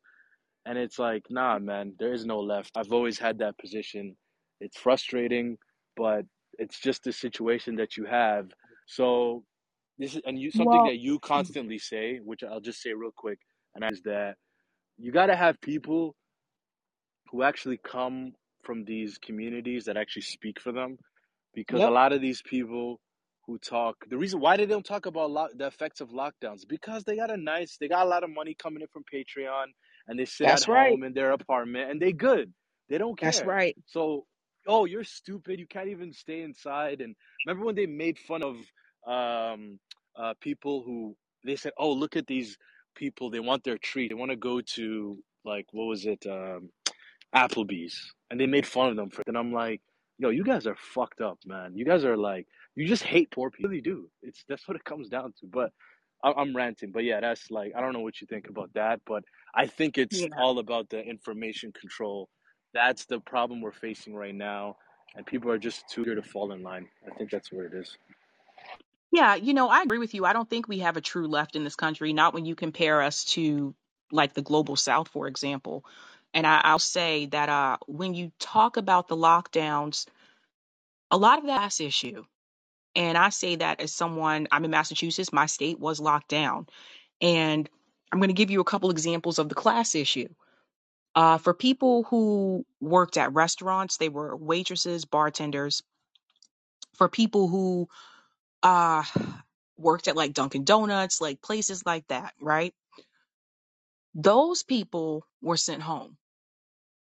And those people were sent home with no pay.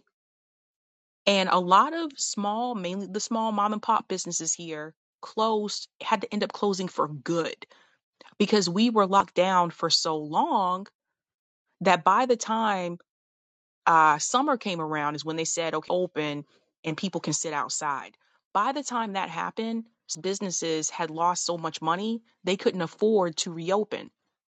So, and I'm talking about mom and pop businesses in the tourist areas here in Boston closed down. If you go down Boylston Street, Poorhouse, McGreevy's, all of those places that a lot of people like to go to, the tourists like to go to, gone. And so when those businesses closed, all their employees lost their jobs. And so for Right. people who lived in states like my parents in South Carolina, their state didn't close down. So they didn't experience any of this. Like when I would talk to my parents, explaining to them all these businesses are closed permanently, all these people lost their jobs. And in the other aspect, in reference to education, I can tell you this was also a class issue because the people who made the rules, Governor Baker, who's pretty wealthy here, he wasn't thinking about the fact that when you told those students that they all had to go home and learn remotely, he wasn't thinking about the fact that a lot of these kids that do not live in well off areas, they did not have strong Wi Fi to sit there for 8 hours a day and do the coursework. They did not have their own bedroom. They were sharing a bedroom with a brother or a sister. And so you had like three Yep. kids in like one bedroom trying to learn on a computer. And of course, not everybody had their own computer. They didn't think about that. They didn't think about the fact that I know, like as an academic advisor, I had a student who was sitting in a closet during class because there was nowhere in her house where she could have any type of privacy. You know what it's like to sit in a closet for 8 hours a day, like trying to learn, and you have all the family members with you. Their presumption was every child has their own bedroom. Every child has Right. their own laptop. The school didn't provide any resources. They didn't provide computers Or for those even kids have that didn't stable have them. internet.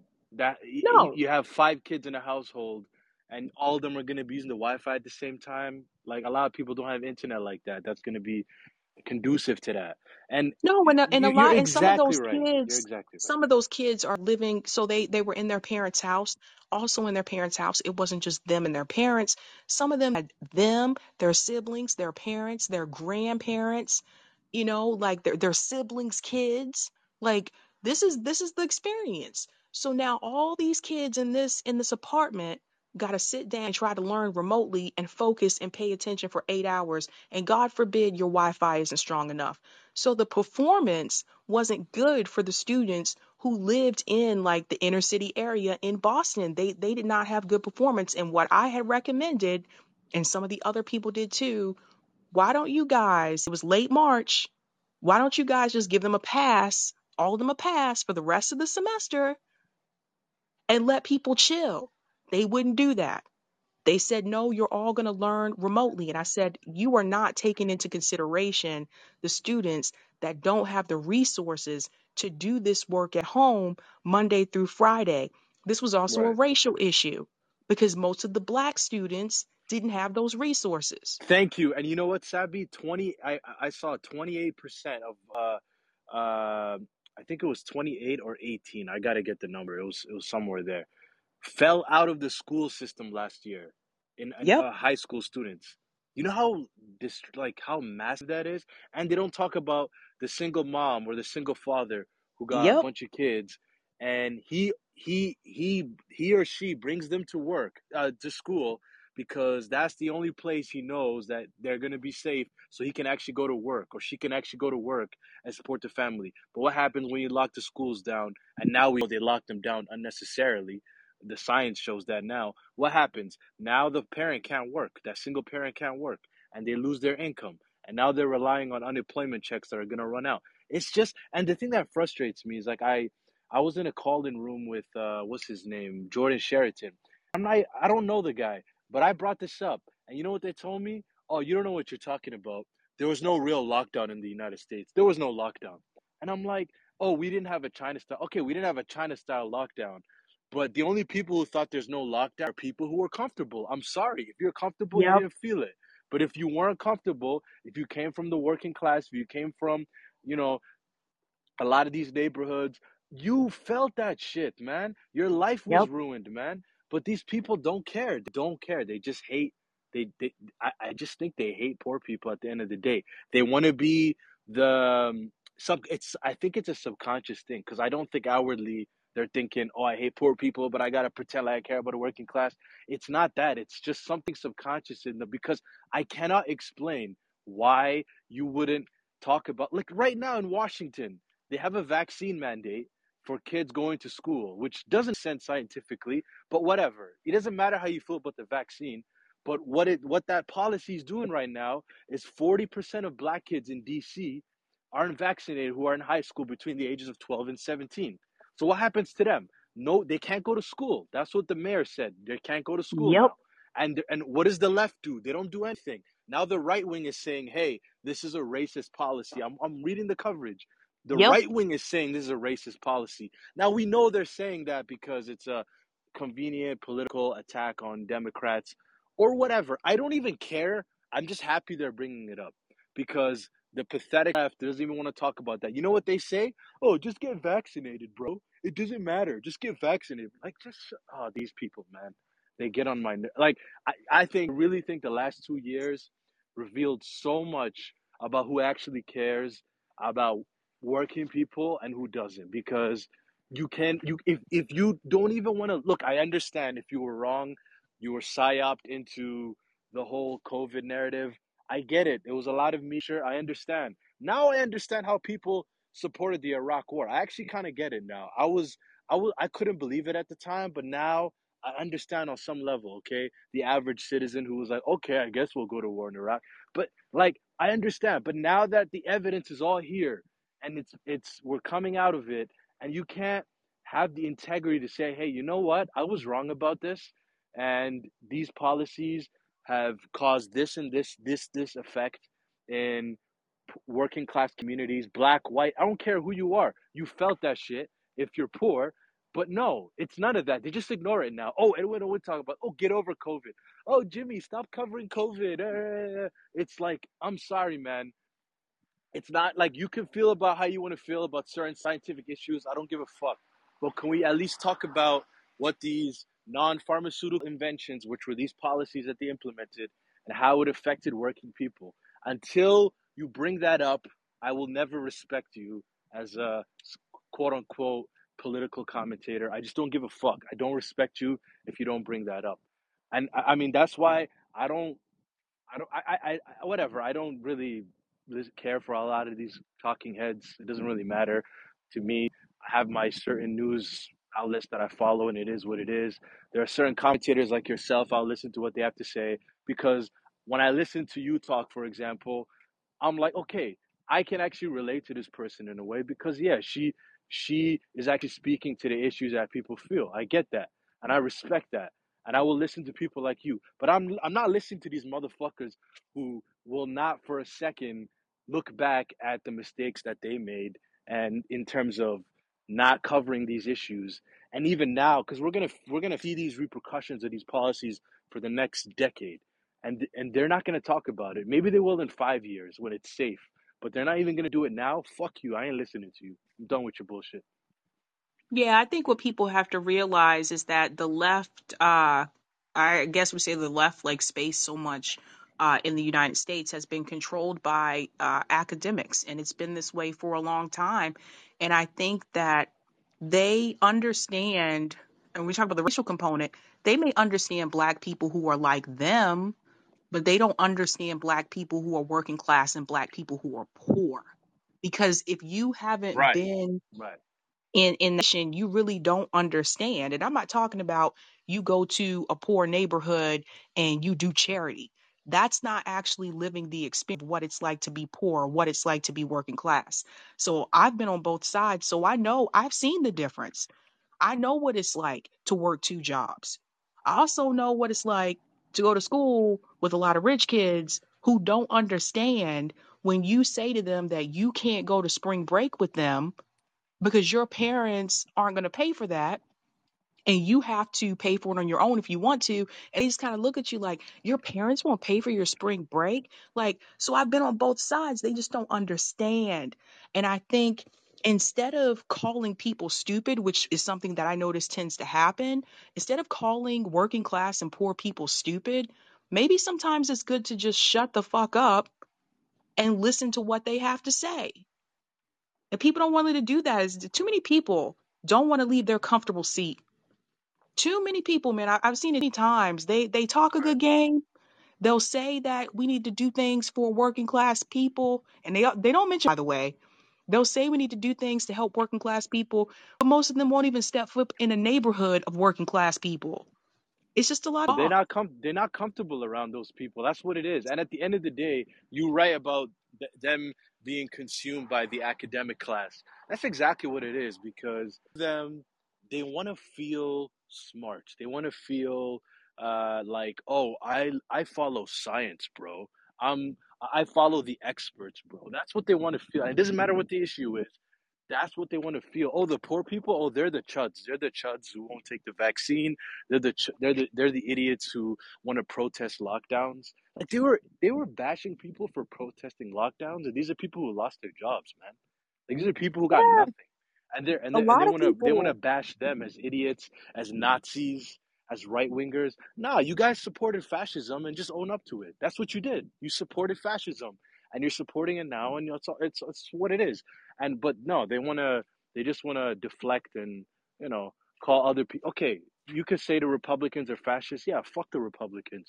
But you know what? You're the bigger fascist because you supported that shit. I don't care. The Democrats, to me, are the bigger fascists. They are, and the progressives who support them, fuck you. The people who support all these COVID policies, fuck you. You don't care about poor people. And I'm done ranting, and I'm out. Thanks so much, Vin. Alrighty, it looks like we have Eric here on the mic. Hey, Savvy. How you doing, Savvy? Hey, Eric. Second night in a row that I'm calling. As far as Zuckerberg, I think that was expected. If you follow his history and just do a little bit of research on him, which is not very hard to do, and just in recent years when he's come up to Congress to speak, the guy speaks like a politician. Um, they've done things at Facebook that are detrimental to the users, whether it's gaining their information or sharing their information, and then even during RussiaGate, propagating certain things uh, by companies that pay their ads, and so uh, yeah, they're in it with uh, with all these three-letter word. Uh, I guess state-driven, government-driven organizations. Like, I'm sure they're in with the FBI and the CIA. Uh, I'm sure they have people there that are making sure that things are run a certain type of way. And so, no, I'm not surprised with Zuckerberg and what they're doing at Facebook. But going back to, why is it that the left here in America is so weak? And you have to look at the history of the U.S. and nationalism, uh, American exceptionalism. These are things that are ingrained in us from birth, from comic books, from the movies that we watch, the American flag, all the red that we see growing up till we become young adults. it's all geared towards we decide what the world direction should be, and what we do is the right thing just by birth. And so, in part, a lot of people don't join the left because they see it as a way of going against the nation. And I see that, very clearly. I've got close friends who are, definitely critical thinkers. But when it comes to anything that you start to, in a sense, have an objection to what the U.S. is doing in terms of its policies outside of the U.S., they automatically think that you're pro-Russian, pro-Putin, pro anything against the U.S., and their critical thinking goes out the window, and they become nationalists.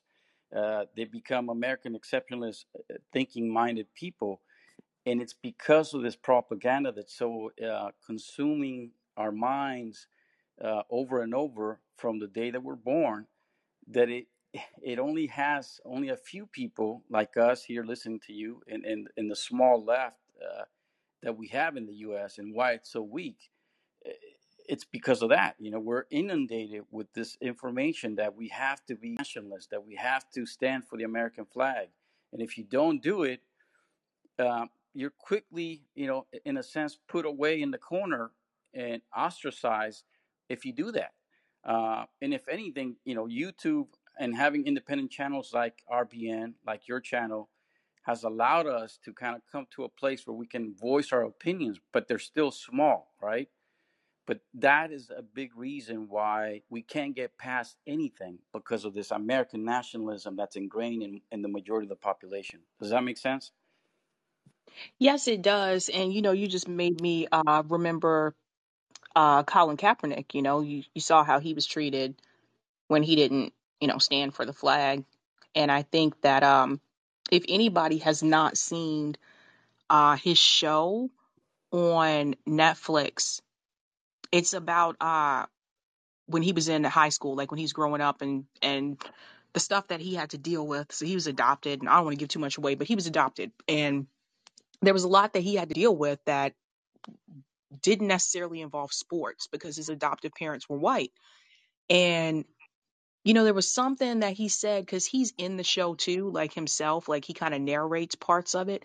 And there was something that he said during one of the episodes that really made me think. And he said, what you have to understand is that what is considered acceptable in the United States is what is acceptable by white people. And that's the way it's always been in this country. So when you look at certain things, when you look at like behavior, right? Right. When you look at behavior, why is it considered not acceptable for Black people to wear their hair a certain way at work? Why is it not considered acceptable for kids to have braids? And even in some of these schools, they're telling the kids they can't have braids. Why? Who says that's unprofessional? Who says it's not acceptable? That doesn't come from Black culture. Right. So that's the standard that we have in this country. So anything outside of what is considered acceptable by, in reference to like white supremacy, anything outside of that is not acceptable. And that includes when we talk about like the lockdowns and things like that, like what I said in reference to the education system, they didn't think about the fact that most of the Black kids were greatly going to suffer from remote learning. They didn't think about that. You know why? Because that's not their world. They're looking at it from the lens of what's acceptable in white supremacy. They won't say that. They may not realize that, but that is the way that we have been conditioned in this country. And that's a good word to use, conditioning. How is it that we get to the place that we are today, where only a few people are actually here that we see in the left? Is that condition I'm talking about from birth? And the movies are a big part of it. I mean, consider that a lot of people in the U.S. can't even read, so they get most of their Yep. information through watching, right, pictures, moving pictures, if you will, in the TV or the movies. And what do you see in those movies, over the last 50, 60 years? What you're describing is everything is Anglo-American perspective, right? I remember growing up as a kid in where I grew up, and looking at movies that were made from the area that I lived in here in the Bay Area. And I would see all these people, and I would always ask myself, how come I don't see people like myself in these movies? Where are my friends in those movies? How come I don't see people that look like me? And how is it that these people have all these things that I don't have? And I would always go back, even if I liked the movie, I would always think about that. Like, why is it that I don't have these things that these people have in the movies? Just even having an allowance, like you were describing how some people don't have a place to have, to do their thing for school. They have to go in the closet. Things like that. In the movies, you always see these perspectives that are not realistic to the majority of us. And then in turn, what happens is we start to internalize the pictures and the concepts of what it should be, what it is to be good, what it is to have the ideal home, the ideal setting, right? And out of that, we internalize it. And as we get older, even us, we start to think that that is the right way for things to be. You know what I mean? And that's a lot of times that's how you get people that would normally, had they not been conditioned, would be on our side. But through all that conditioning, they actually start to view everything through that Anglo perspective. And then as they get older, they don't know any better. They literally, it's hard for them to get past that. And in fact, you could go back to Fred Hampton, how he was awakening people's eyes to like, hey, we're all in this. The majority of us, we're in this together. It's only that small percentage that's actually controlling us, and why they had to get rid of them and others like them because of that, the message of uniting people to understand, like, look, we're all together. Really, there's only a few people up there at the top, and the powers that can't have that, and so that's why the left is so weak, because of all that conditioning, Savvy. Well said, Eric. I got Case Study QB in the house. Case, you want to chime in here? Hey, much love to you, Savvy Sabs, and everybody in the chat. Yeah, basically, very interesting. I was able to jump in and out because I'm at work, but I was able to catch some of the discussion. And I think in regards to the social media, Mark Zuckerberg revealing what he said, I think I really wish that the new apps coming up, like even calling, and I think I brought this up on a calling or when I was with on Brianna Joy Grace show, and even somebody from calling was in the chat, like from the actual company. I was saying that apps should have their own standards that would adhere to like the Bill of Rights, the Internet Bill of Rights, so that they don't have to wait for the government to standardize what they should be. They should say, like, if I was Mark, and initially they had a lot of pressure because, from what I understand, early on in Facebook, he was withstanding the pressure to adhere to what the government wanted to give over information, all this stuff at the beginning, but eventually even because he said it himself, the FBI came to him to do certain things. But I would say, hey, let me put this out there. We have a standard. It's almost like comic books. If anybody ever noticed, and I don't know if they still do this, comic books used to have their own like standards, like of not having pornography or curse words, and they would have like a stamp in the upper corner of like almost every comic book. And when it didn't have that, then they had adhered to other like X-rated type of stuff in their comics, so you would kind of know what to give to your kids and what to buy for them. This is an idea I think that social media people should say. Like, if I was to start up a Facebook or something, I would say, hey, just to let the government know, I'm a libertarian type of company where we let almost everything go. Here's the few things that we won't tolerate, like doxing people and threats, etc. Put that, be very transparent. Also, if the FBI or the government comes to us to say, hey, we have a warrant for this account because of terrorism, I would adhere to it, but I would say after 10 days, we're going to be fully transparent to let everyone know that the FBI, every time the FBI requested something, we would let the public know. You know what I'm saying? So I think the answer is more transparency. I'm curious what you think, and even people in the audience, what they think about that. That's That's interesting, Kate. You just reminded me of like, I don't know how old everyone is in the chat, but I remember like going to the music store and buying mhm. CDs. Hmm. And remember they had like the parent advisory sticker Yeah. like on some of the CDs. So you knew Yeah. what you were like getting yourself into. But go ahead, Eric. Exactly. Sorry. Yeah. Oh, I was going to say, salute to Case Study QB. Oh, much love. I feel very, privileged to talk to you. Oh, I appreciate it, my man. And thank you to Sadi for letting us get Case Study QB. We see your clips on many, many shows. Yeah. I don't know how you do it, man, but I just want to say thank you on behalf of all the people that get to view Wow. your information. Thank you so much, man. Thank you so much. I appreciate the love, and this is what I do as my part of the left ecosystem. I'm not as charismatic as our buddies Sabs and everybody else, but we all have our part to play. Sabs doesn't have the time to be clipping all these clips, and I don't have her charisma. So this is how we work in synergy to get the word out and to build left solidarity. Thank you so much, Eric. Hey man, you're killing the game. I gotta say, from everything that I've seen, you're killing the game with what you're doing, and you got your own charisma with the clips you put together. So thank you. Appreciate it, Eric. No, it's true. Eric, I'm gonna bring in Karthik real quick, but Thank you, Savvy. Thank you, Case Study QB. Thank Thank you you, buddy. guys. Bye bye. thanks, Eric. Yeah, Case, it's really funny. I got a new subscriber. I think this was like a week or two ago, and they came into the chat and they said, "Can someone tell me what is a case study QB?" So, That is funny. Yeah, early on, people are like, "Oh, those case study QB guys," and I'm like, "No, it's just me. It's just one person." Yeah, yeah, but I appreciate all the love. That's what I do. That's what I'm here for. all right, Karthik, you're on the mic. Hey, what's up, Sammy? So I know like some people have probably wondered this too or asked this, but like I know for a long time, like on YouTube, lefties, it was just like much all white people with some few exceptions. How come like you think like until very recently with RBN, on YouTube, it's mainly been like white people, giving like a leftist point of view. Yeah, that's part of the reason why those of us are decided to come into this space is because there were very few black people. The first one that I found, actually, I didn't find him. My husband actually found him, and that was Nico House.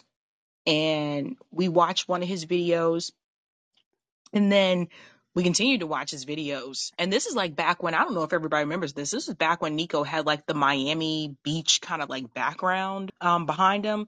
And then and then after watching him, this YouTube used to do this, it would recommend other independent media, right?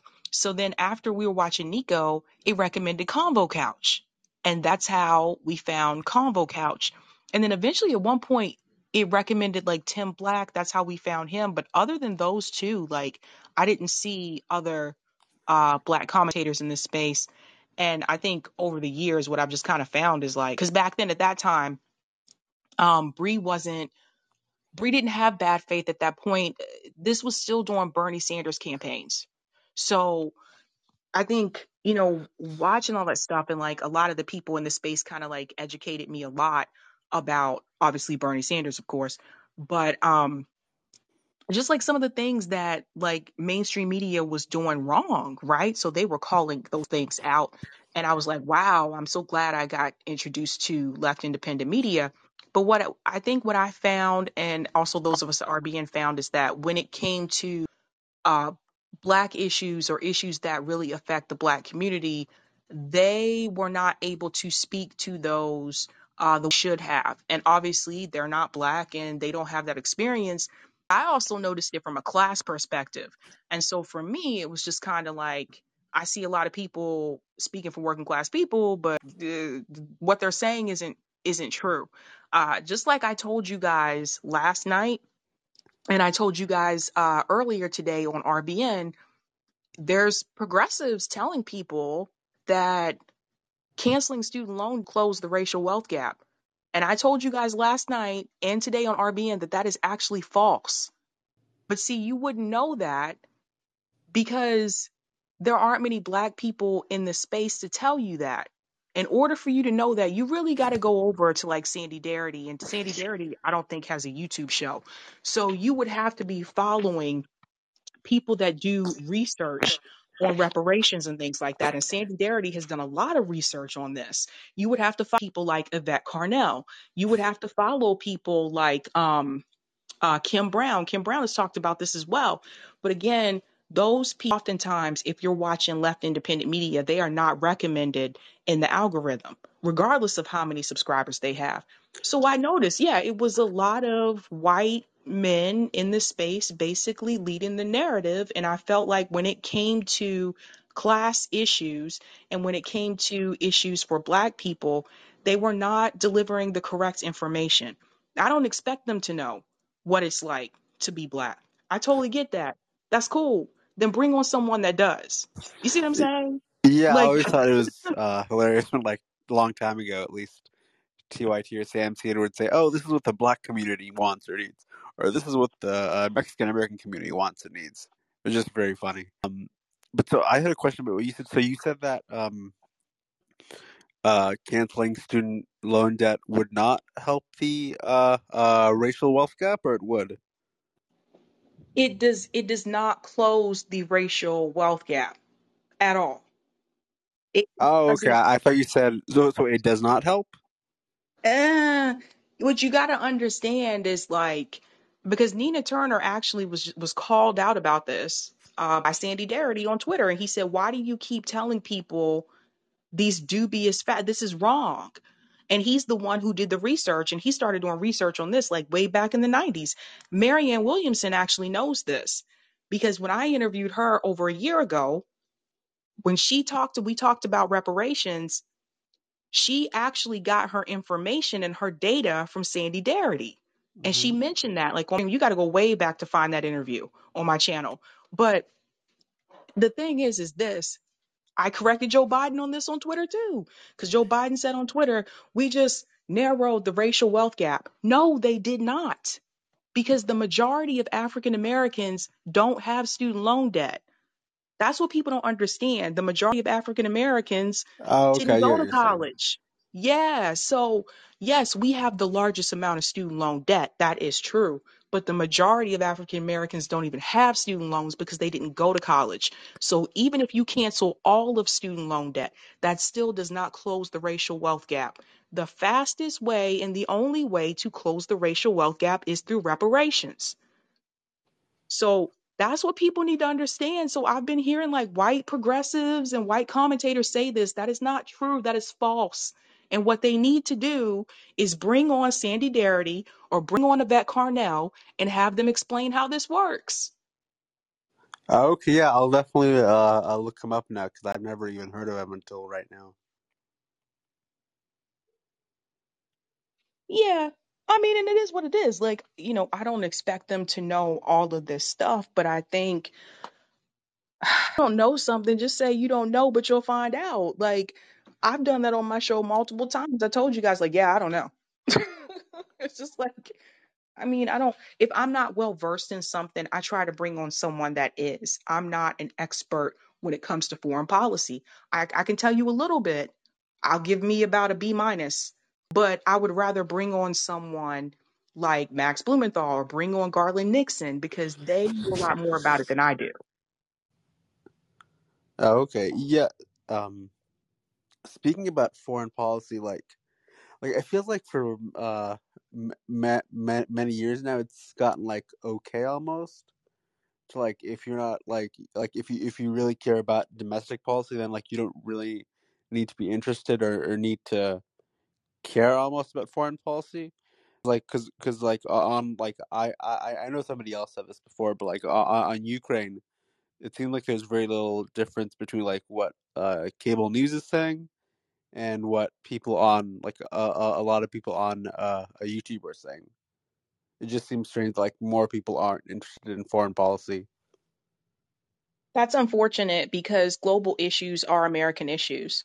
Most of the time, these issues that are happening in other countries are because of the United States government. And I understand it's complex, like it's not always easy to talk about, I'll be honest, because you really have to know what you're talking about when you discuss those issues. But that doesn't mean that it shouldn't be focused on and we should ignore it.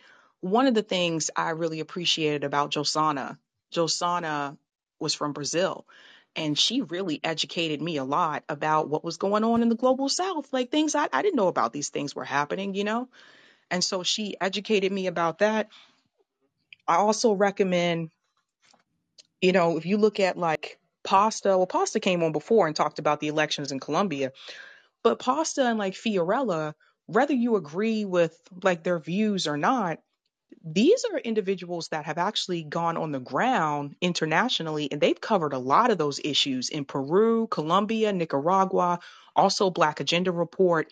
Um, Margaret Kimberly and Danny Haifong are really good with this as well. They travel to those locations and they cover those issues. I really wish they would get more exposure. Margaret Kimberly is freaking phenomenal. And I really wish like people would give her more exposure. I really, really do. She should be in as much demand as someone like Chris Hedges. I'm just being honest. And so I usually like will go to those people like for those issues. But even when it comes to foreign policy, there's certain people that are good with certain regions, right?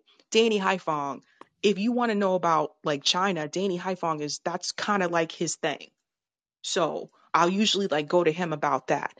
Um, if you want to hear about the global south, like Franco covers the global south as well. You could go to him about that. And then obviously, Aramate knows a lot about Syria. Like, again, he was there. So it's like Richie Medhurst, don't sleep on him. He's another one that's really good. So I think everybody kind of has like their area that they're strong in. And I don't pretend to know something that I don't know, but I just think it's really good just to bring those people on. But we should definitely, guys, all of us should be paying attention to what's happening globally in the country, excuse me, globally in the world and not just what's happening in our country, because the things that are happening abroad can affect us too. Yeah, definitely. I think along with the people you listed, I think Ronnie Akala is great as well. Yeah, I agree. I mean, it's, you know, like I try to cover some of these issues, like what happened in Sri Lanka, I think was especially important. I think Americans need to see that people in Sri Lanka are like, yeah, we're not putting up with this anymore. We're just going to kick the prime minister out of his house. Americans need Yeah, to see that that. was pretty incredible to see. Like, I'm sure if we try to do that, like there'd be snipers everywhere, and then like I don't know, maybe cops start shooting at us or whatever. Secret Service. Hmm. Or people need to see how people still to this day are rising up in France. They're setting banks on fire in France. Oh yeah, yeah. Like I can't imagine that happening. That would be it would it would like have to like it would take something really incredible for like even like 1% of that to happen here. Like I'm pretty sure here, like if you would like touch a banker, then like you'd go 100 years. Well, it's just like sometimes I think people have had enough because of everything that happened with the pandemic. And then sometimes I feel like, I don't know, I don't feel like we're really there yet to where people have really had enough to the point where they're like, look, we're just not going to put up with this anymore. Um, I guess the best way to go about it in the short term is through labor. I mean, a lot of people are fighting back to form like unions and things like that. Like we should definitely focus on those. I have been trying to cover those stories more. Um, but then the girl that came on tonight, I mean, she's tried to start a union at her Starbucks location and they fired her. So it's just like, people need to hear about those issues, but yeah, it's crazy. I talk to a lot of people who don't watch independent media. They have no idea, like my friends, like they have no idea what's happening in Afghanistan. They don't know what's happening in Somalia. They don't understand that how the sanctions that the US government has put on these countries is starving people. They have no idea unless I tell them. Yeah, like a long time ago, like maybe like 5, 6 years ago, I used to think that like oh sanctions are fine. And do your friends think that we're in Afghanistan because we're fighting for women's rights? They did until I explained to them what was actually going on. Yeah.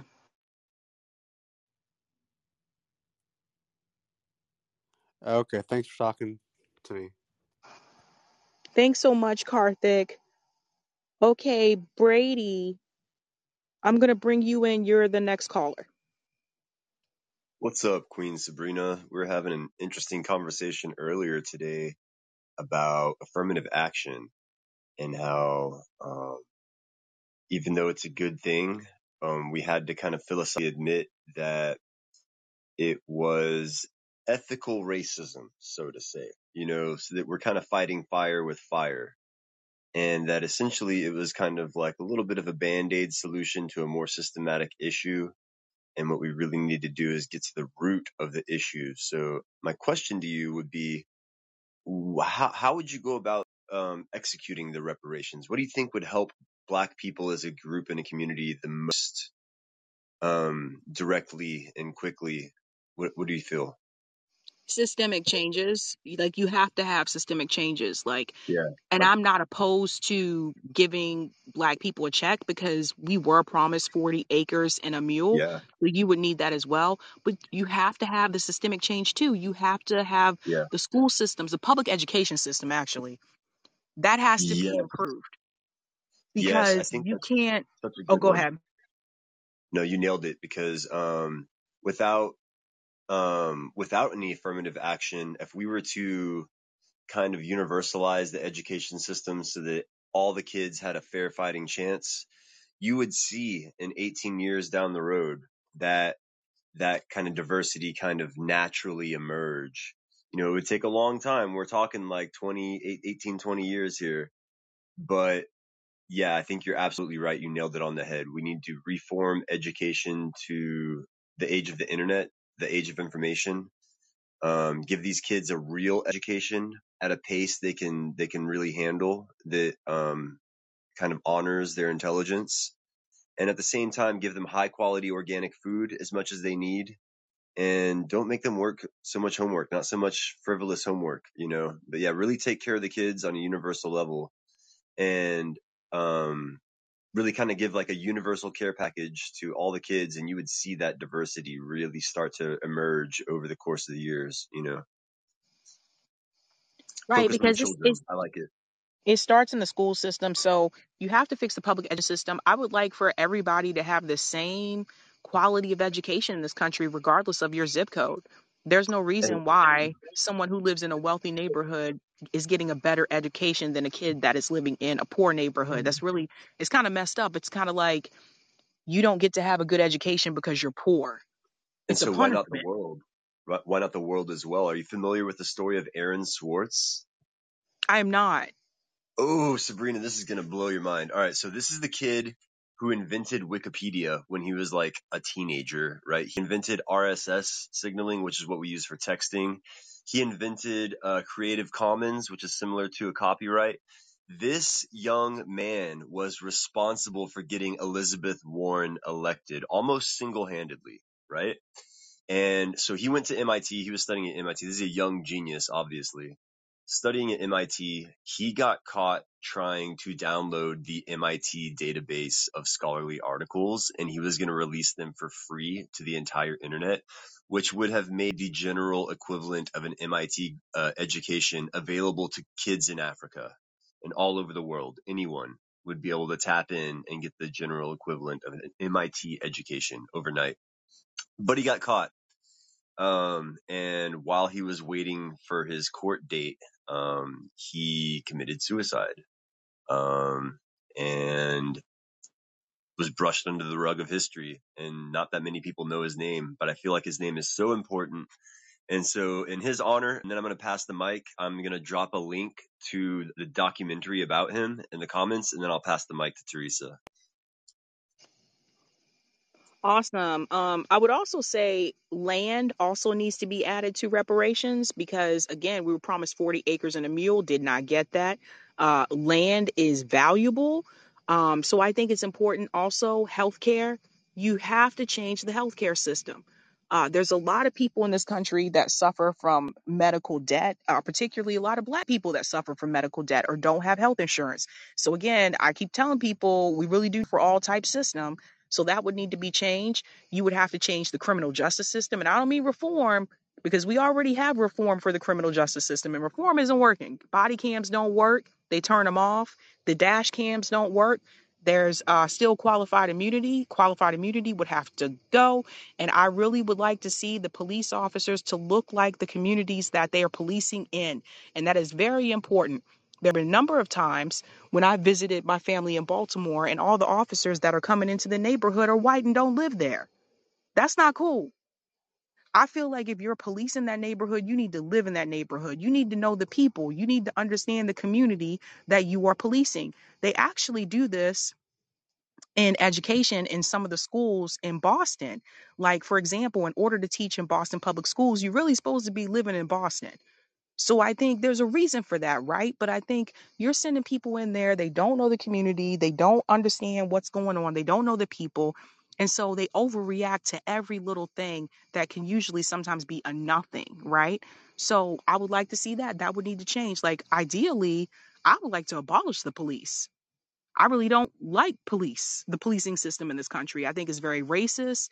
I think that they target black people. I've seen them target black people. And there's a lot of problems with that. But with reparations, there's a lot of things to look at. I'm going to go ahead and bring you in, Teresa.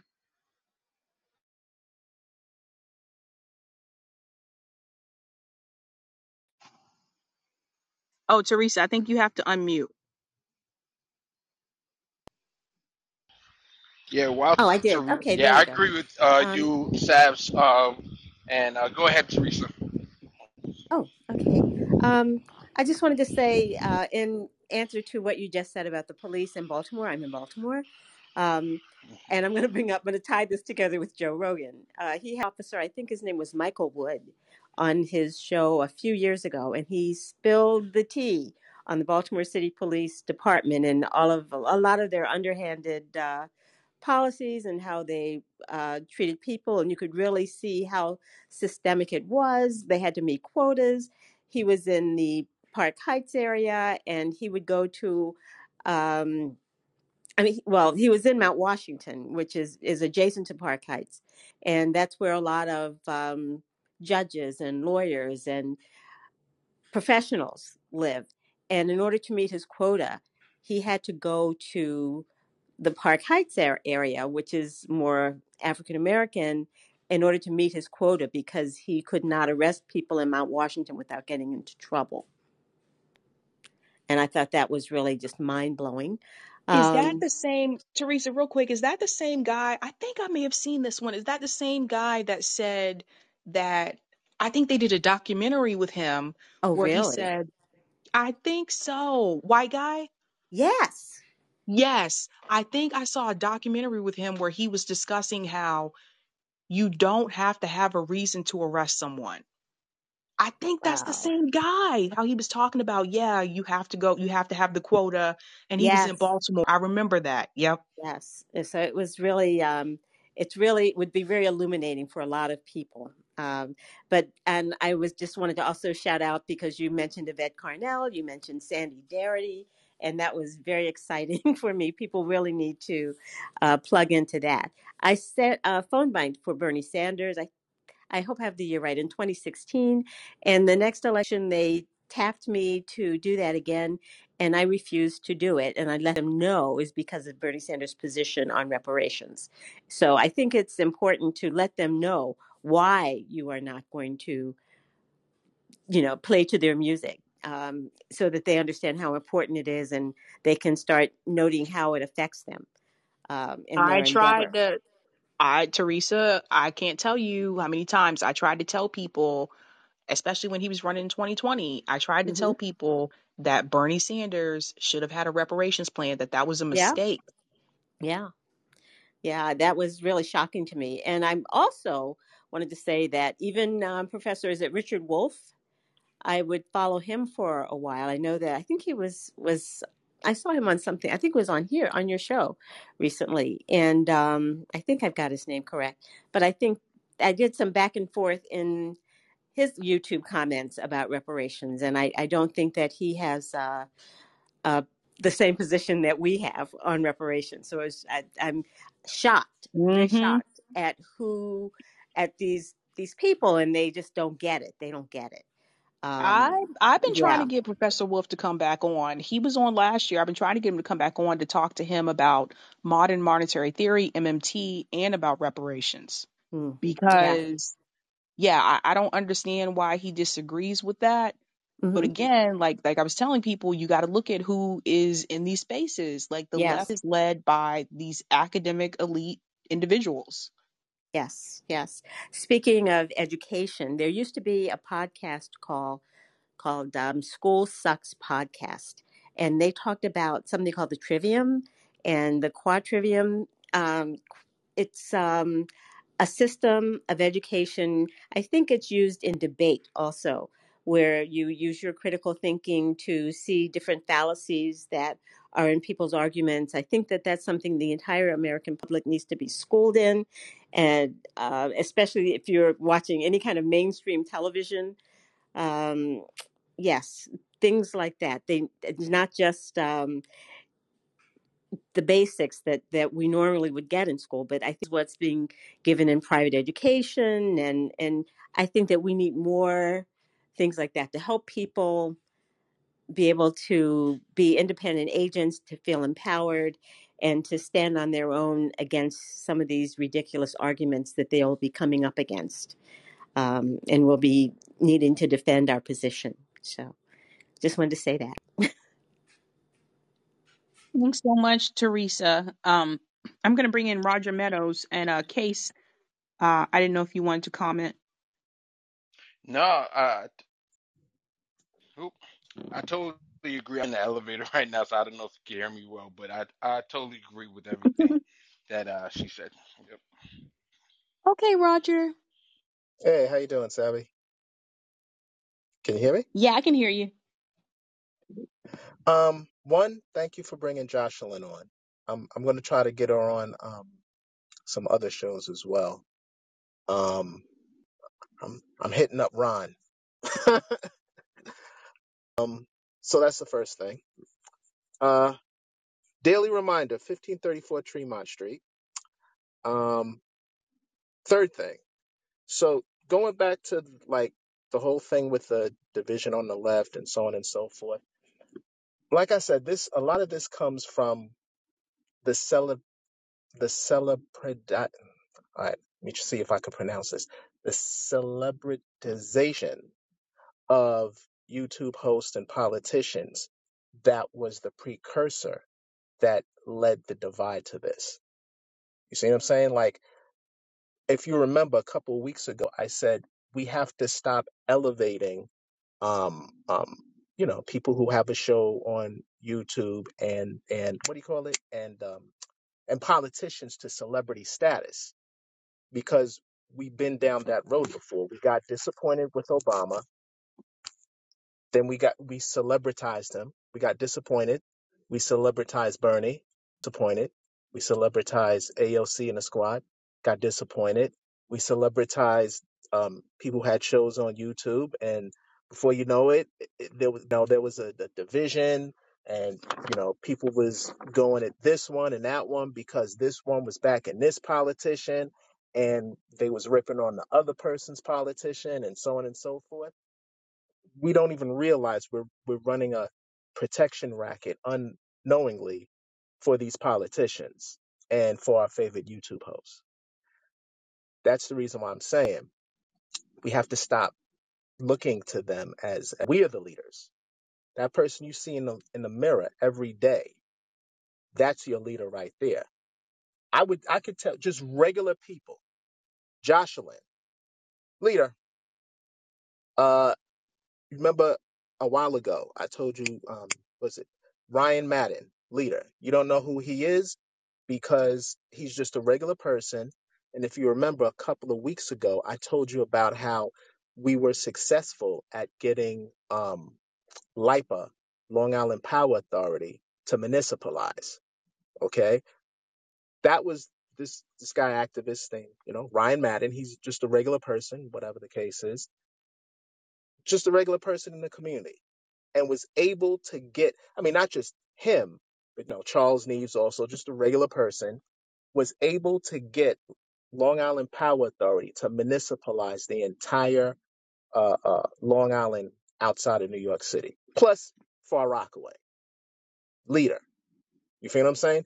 We, the regular people, us, the listeners, it's supposed we are the ones that are supposed to be the leaders, and YouTube hosts report on what we do. YouTube hosts are follow what we do. We're supposed to. The politicians, they're supposed to be leaders, but are going to have to show them how to lead. And you know what they do. They start a parade. They see a parade that's already going down the street. Now they want to jump in front of it. Oh, I was with you guys all along. Yeah, okay, well, we know you're bullshitting, but okay, fine. You're with us now. Whatever the case is. Um, Speaking of parade, I remembered that I didn't get a chance to finish my thought last night when I was presenting this to Lucy. So if anybody is in New York on Labor Day, okay, we're going to be talking to, like, before the Labor Day parade starts, we're going to be talking to union members to try to get them on board for the New York Health Act. Okay. As of right now, the biggest impediment to the New York Health Act getting passed is the United Federation of Teachers and District Council 37, which is a branch of AFSCME. Um, because the thing is, the main our issue is not really, our obstacle is not really the private health insurance companies. They're just sitting back and letting, like, union leadership do all the work. But union leadership has, what do you call that thing? They own stock in private healthcare, and they make bank selling private healthcare to their members. So their members are only getting one side of it. They're getting the propagandized version of what the union leaders are going to, are telling them. So at 9 a.m. Labor Day, at the corner of 5th and 44th, before the parade starts at 11 a.m., we're going to be, talking to, union members there to educate them about the New York Health Act, how it's paid for, how it could be, whatever the case is. So if anyone in the sound of my voice lives in New York, come on down, pretty much. You could Google campaign for New York Health if you wanted to know more about it, pretty much. But it's pretty much a state version of Medicare for all. So yeah, so there's that, one thing. Also, the other thing is, regarding the vaccines. An inconvenient truth that was never told, how they would try to, how the media or the narrative was, oh, you're a Trump person if you decide not to get seen and all that different type of stuff. But they neglected to tell people that the biggest population that was, well, at least maybe not the biggest, but one of the biggest population that was vaccine hesitant. You know who it was, Sabrina? Black people. Ah, there you go. That's And why right. is that? Why is that? Why were we Be- so hesitant? because of things that have happened in the past with experimental vaccines with black people. There you go. And no one never talked. I mean, I'm pretty sure, like, you talked about it, but, like, it wasn't really put out there like that. You know what I Jimmy mean? talked about it. Jimmy talked about it in a segment. He was Right. talking about that one time. Yeah. Yeah, yeah. And then check this out. During the lockdowns, when I was driving in New York City, and every time it was 7 o'clock, and the essential workers would come out of the hospitals, they'd be banging pots and pans and all different type of stuff. And then Governor Kathy Hochul, she takes over once, Cuomo's ran out of there, thank God. And then she coerces them into doing a vaccine mandate. She was doing a vaccine mandate. Now a lot of nurses ended up like, nah, I'm not going through with that. And you got to say to yourself, if the nurses are not taking it, you know what I mean? You got to be, it's kind of like where, how, like, Bill Gates and all these people won't let their children on social media, whatever the case is, but they want everyone else's children to go on social media. You have, just like how you have to ask the question, if they're not allowing their kids on social media, what the hell's wrong with social media or whatever? Same thing here. If the Right. nurses are not, if the nurses are not taking it, you should be like, hey, what do you know? Okay. So now, um, she is trying to, she's an arsonist, because what I mean by that is she completely devastated the healthcare workforce, and then wait months later and say, hey, we got to build our healthcare workforce. You know, we're short. We got to build our healthcare workforce. I was like, you started it. Matter of fact, why don't you just hire all the people that you fired or let go back with back pay? I heard there's a lawsuit about that, that a lot of them are who were fired or coerced or whatever are, you know, filing in New York State court or whatever the case is.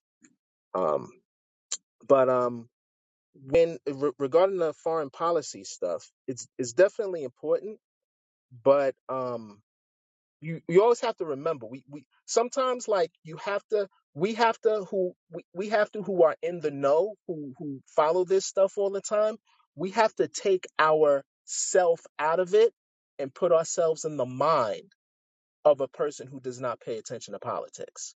You know what I mean? I always try to do that, you know, every once in a while, especially when I talk to people, and try to try to take myself out of it, because, I ask people, hey, do you know that there's an election? Hey, do you know this, or do you know that, or whatever? Um, to be honest with you, I didn't know, like, for instance, me personally, I didn't know that there was a such thing as a midterm until I was 36 years old. A You know what I lot of mean? people don't know. Yeah, a lot of people don't know Exactly. about midterms or primaries. Most Yeah. people just vote in the presidential election and that's it. Yeah, there has to be voter education also, because I understand that Pasta and Fiorella doesn't like mail-in voting, but voting for the first time, I thought it was like the greatest thing since sliced bread. You know why? Because when I got that ballot in the mail, right, I said, I wish I had something like this when I was 18 years old. Because, like, when you vote for the first time, you're like thinking, oh, the stuff that you see on TV, the president, maybe a U.S. senator, maybe a congressperson, maybe a governor. But then you get there, think about it when you first voted. You're like, hey, what the hell is a receiver of taxes? What the hell? I'm voting for a judge. I don't know any of these people. Town supervisor? Who the hell are these people? County executive? You know what I mean? It's like, what in Yeah. the world? And then meanwhile, people are like, come on, Yep. just vote D all the way down. We ain't got no time for Yep. this. Come on, let's vote. And you feel that pressure, and you're like, oh, fine, D, D, D, D, D, D, D, D, or you know what I mean? Like, all Mm-hmm. you get thrown at is that, right? And you're like, I have no idea who the. First of all, not only do I not know who these people are, but I had no idea that these positions existed. You know what I mean? Like, you're 18, you just know about, oh, the president, maybe a governor or This two. is But you know what, Roger? This is what I've been telling people for a while. Like most people I've spoken to don't even know who their city councilors are. They don't know. Yeah, Mm-hmm. and I can and I could kind of also um we need to, and again, my state by state strategy. When you're in school and you learn civics, they tell you about the federal government, but there should be emphasis on learning about how state government works. Mm-hmm. And local, especially local. Local affects you the most and it gets the less advertising. But there should be an emphasis on state civics. Okay.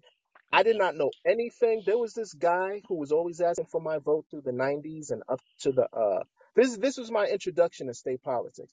Throughout the 90s, there was some guy who kept asking for my vote every 2 years named Senator Camp Hannon. And I'm like, who the fuck is this guy? My senators are, at the time, just going through the 90s, my senators was Patrick Moynihan and Al D'Amato. Who the hell is this guy? And then as years went by, who the hell did Camp Hannon keep asking for my vote? My senators are Hillary Clinton and Al D'Amato. Oh, no, sorry, Hillary Clinton and Chuck, and then Chuck and Kirsten Gillibrand. You know what I mean? And like, until one day, a guy who, like, I'm still cool with today. I got in contact with him through someone else, and he said he told me. Uh, that's your state senator. He is the head of the health committee. And we're protesting him. This is in 2017. We're protesting him outside of his office. You should come through because he has locked up the New York Health Act in committee. Because at the time, Republicans controlled the Senate. And let me just give a brief history, just real quick, a brief history about politics in New York State. Everyone thinks that we're this big blue state, but we only just became blue in 2018. And what I mean by that is there was a deal or something between both parties where Democrats always controlled the New York State Assembly and Republicans always controlled the New York State Senate. Before Obama was elected, the last time Democrats held both chambers was in the 1960s for less than 1 year. Okay? Because I guess they just gerrymandered to their advantage and their perspective House, chamber, or whatever the case is. Obama gets elected. Democrats take over the New York State Senate, but a whole bunch of them went to prison because they was doing corrupt shit. And then Cuomo comes in and he makes this breakaway group of Senate Democrats uh, join with Republicans to give Republicans back to give the Senate, New York State Senate back to Republicans. They was called the IDC or whatever the case is. It wasn't until 2018 when, like if you saw that little beef going when Ramos and Biaggi, all these other people came in to beat those Democrats who went to Albany legislating as Republicans, come back to the districts pretending to be Democrats. That's what you remember that was when Cynthia Nixon was running and AOC was running and all that different type of stuff. And a lot of people don't know if you remember the beef just briefly about a month ago when Senator Ramos was beefing with AOC saying we're in the district or whatever the case is, and everyone Oh jumped on yeah, Ramos for that. I remember that. Well, That was on Twitter. Yeah, yeah, I don't know if you know this, they share the same office. So she knows if she's how often she's there. that's They're like awkward. they're in the same like oh her office just walk a little bit down there, her office is over there. It's like that. They're in the same thing. You feel what I'm saying? Um but just going oh yeah, so when I got the ballot in the mail, because it was the greatest thing. Because I said, I wish I had this when I was 18 years old with an internet. Because now, hey, when do I got to turn this ballot in? Oh, about 2 weeks. Okay, good. I got time. It gave me the time to research every single one of those judges, every single one of the town council people. I could relax. I wasn't put under that intense anxiety and pressure to be like, hurry up, vote, vote, vote. You're holding up the line. You see what I'm saying? And something, and just talking about judges, for instance, I think the new litmus test that we need to have for judges, and I don't know why when it comes to federal judges, we should also get the U.S. Senate Judiciary Committee and us when we are looking to vote for judges at the lower level. The litmus test should be asking them, do you agree with the 1976 Supreme Court decision of Buckley versus Valeo when they said that money is speech? Do you think that was decided the right way? Ask them the same question of the 1978 um, uh, Attorney General of Massachusetts, Francis Bellotti, versus the First National Bank of Boston that Oh said boy. that money, that corporations are people. You know what I'm saying? Like, do you Yep. agree with that decision? Okay, because the reason why that came about was Massachusetts voters in 1977, whatever the case is, had put a ballot initiative that passed that said corporations cannot finance ballot measures. Mm-hmm. And because of SCOTUS decision 2 years before with Buckley versus Vallejo, the First National Bank of Boston had a beef with that. And they said, oh, well, if money is speech and people generate money, well, we generate money as a corporation. So we're people too. Okay. So that's how it got struck. That's how it got struck down. So when people talk about Citizens United, like, oh, it's a new thing. No, that was just following presidents. You see what I'm saying? So I'm just saying when we interview judges, we should those the only to me that's the only thing that matters. Do you believe that that's you know what I'm saying? What it is or whatever the case is, right? Um, Also with the foreign policy, I was just going to say that people don't have it's important, but you have to understand when your basic needs are not met, people don't have the bandwidth to deal with foreign policy and what's going on in the other country. They know that hey, my water is messed up. I have no infrastructure. Uh, like my paycheck is was it the rent is too damn high and the paychecks are too damn low. You know what I mean? I have no health care. You know what I mean? So it's hard to get people into the foreign policy thinking. You know what I mean? Because they're when their basic needs are just not being met. So you have to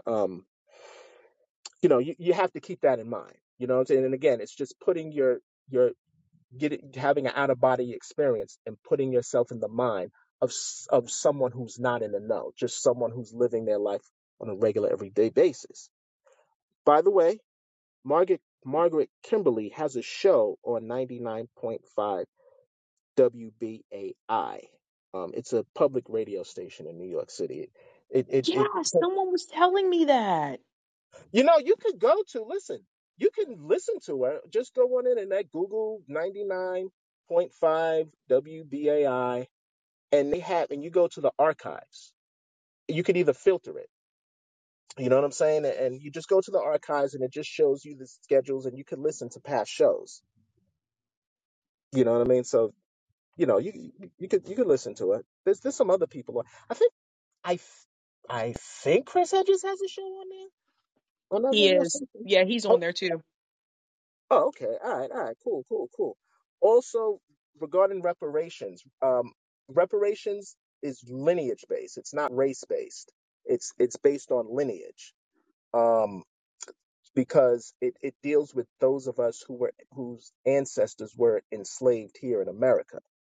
Um, if you were to take it, if you were to use it as as far as talking about the taking it as a case to court, you would lose if you based it on race because they would use the 14th Amendment against you because you're saying that this entire race is afforded this where you it Right. has to be um right it has to show like for instance just like reparations with the people of Oklahoma was it Tulsa right like I wouldn't get that because simply because I'm black I would get it if I was a descendant of what happened in Tulsa, Oklahoma.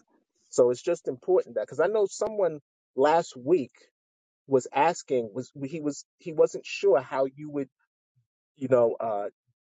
do reparations. He was talking about would it be based on like what color you are or something like that. He was saying I forgot. It was like last Wednesday when he was doing the three jank thing or whatever. He was being, yeah, no, Roger, he was being kind of a smart ass.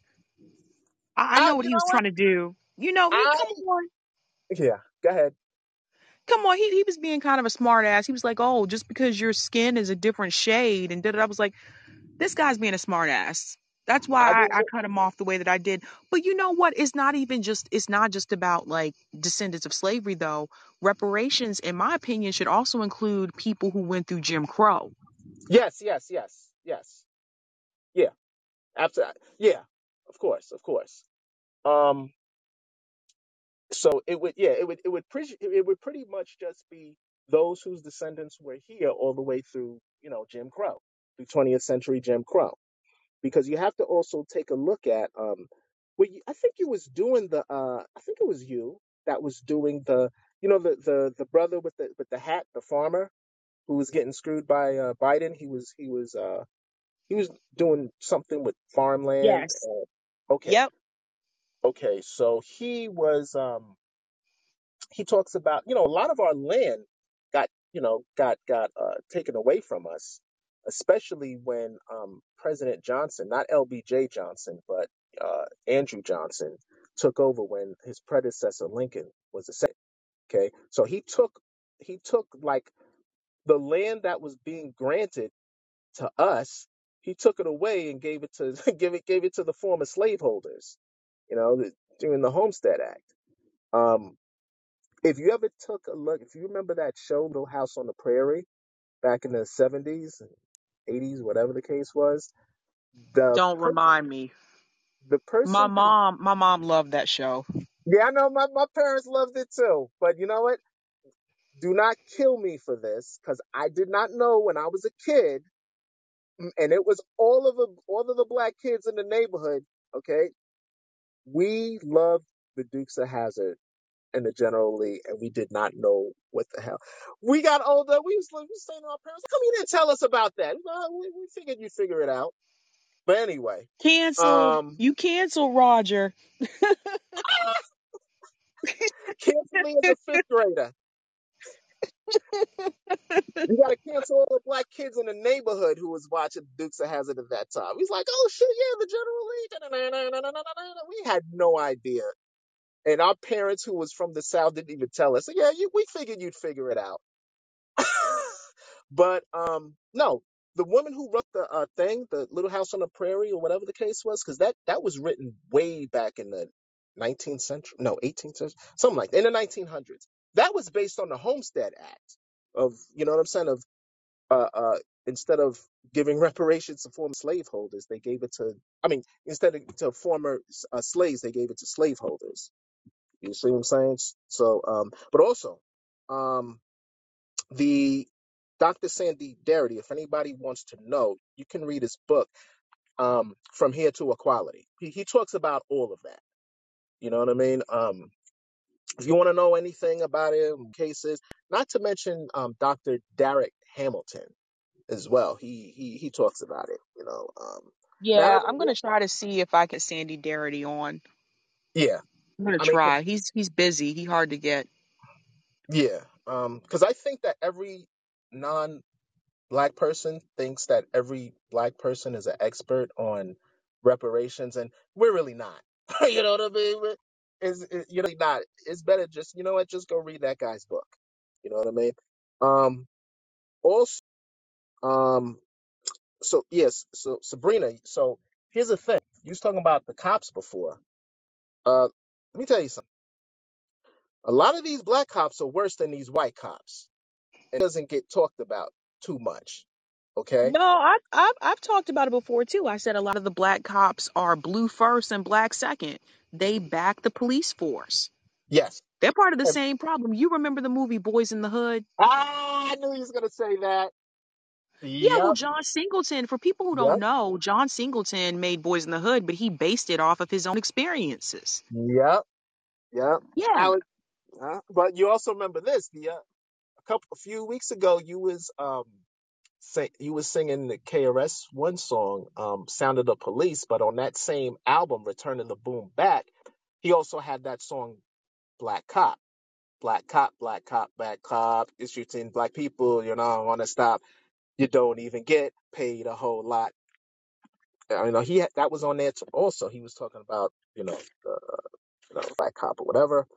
And last but not least, yeah, Professor Richard Wolff, he's not on board for reparations. His excuse was, like take it however, you take it or leave it or whatever. But he was concerned that the white backlash that would happen would be terrible for black people. So, Jewish I, people got reparations. Were they concerned about that then? yeah, the Jewish people also white though. So, I That's true, mean, but, but, it's but, you, but you know what I'm And the saying? Like Jewish Japanese people, got yeah. it like all. my friends, Go ahead. huh? The Japanese also got reparations. That's Yeah, right. Hmm. yeah, yeah. Go ahead, I sis. understand. Exactly. Like my friends that are Jewish, do you guys know that like my friends that are Jewish, they had this thing called their birthright and they could travel to Israel. This was all free to do their birthright. We don't get to travel to Africa for free. Hmm. I hear you. Hmm. I feel you. You know, Yeah, but no, 100%. Can I throw a wrench real quick in the conversation? Because I just saw that New York 10 was trending, and I was like, what's going on here? And it looks like in District 10, remember where that conservative guy Dan he Goldman. won? Yeah, exactly. Dan Goldman won over because all the progressives didn't consolidate. Well, it looks like I think they're courting Yulene to run as a working families Working party, and Families Party. that would be very interesting if she runs because she could definitely consolidate the progressives and beat Dan Goldman. And that would be super embarrassing for the establishment Democrats. Dan Goldman, I believe he was on like Morning Joe or something, and they probably already thought he won. So that would be what you guys think about that. Oh yeah, he was. He was already celebrating. Um, he, I don't know, Working Families Party has not been doing too well. Because I remember, Imani Oakley. Mm-hmm. She came Yep. out on Twitter about her experience Mm-hmm. with Working Families Party, how they were endorsing, and not just her, but also Christine Olivio called them out and Yeah. said that they were out here endorsing corporate Democrats over the progressive Democrats. Yeah.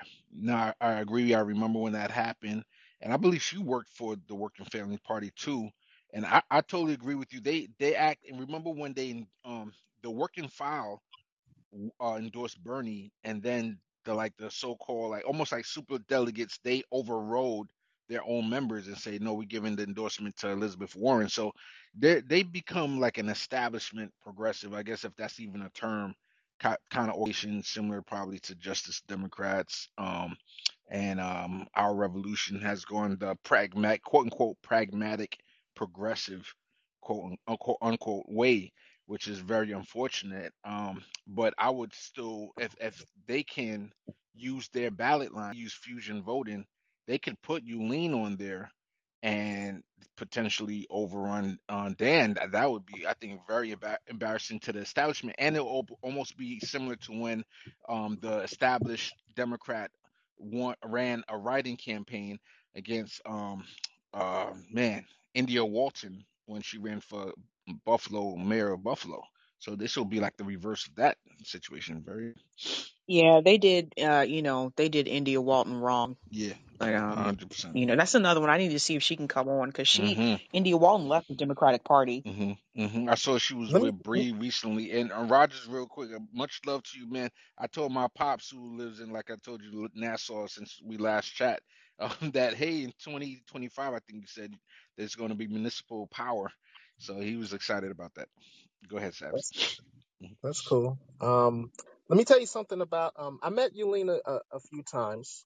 Um, so she was probably the only candidate in that race that got attacked for supporting Palestinians.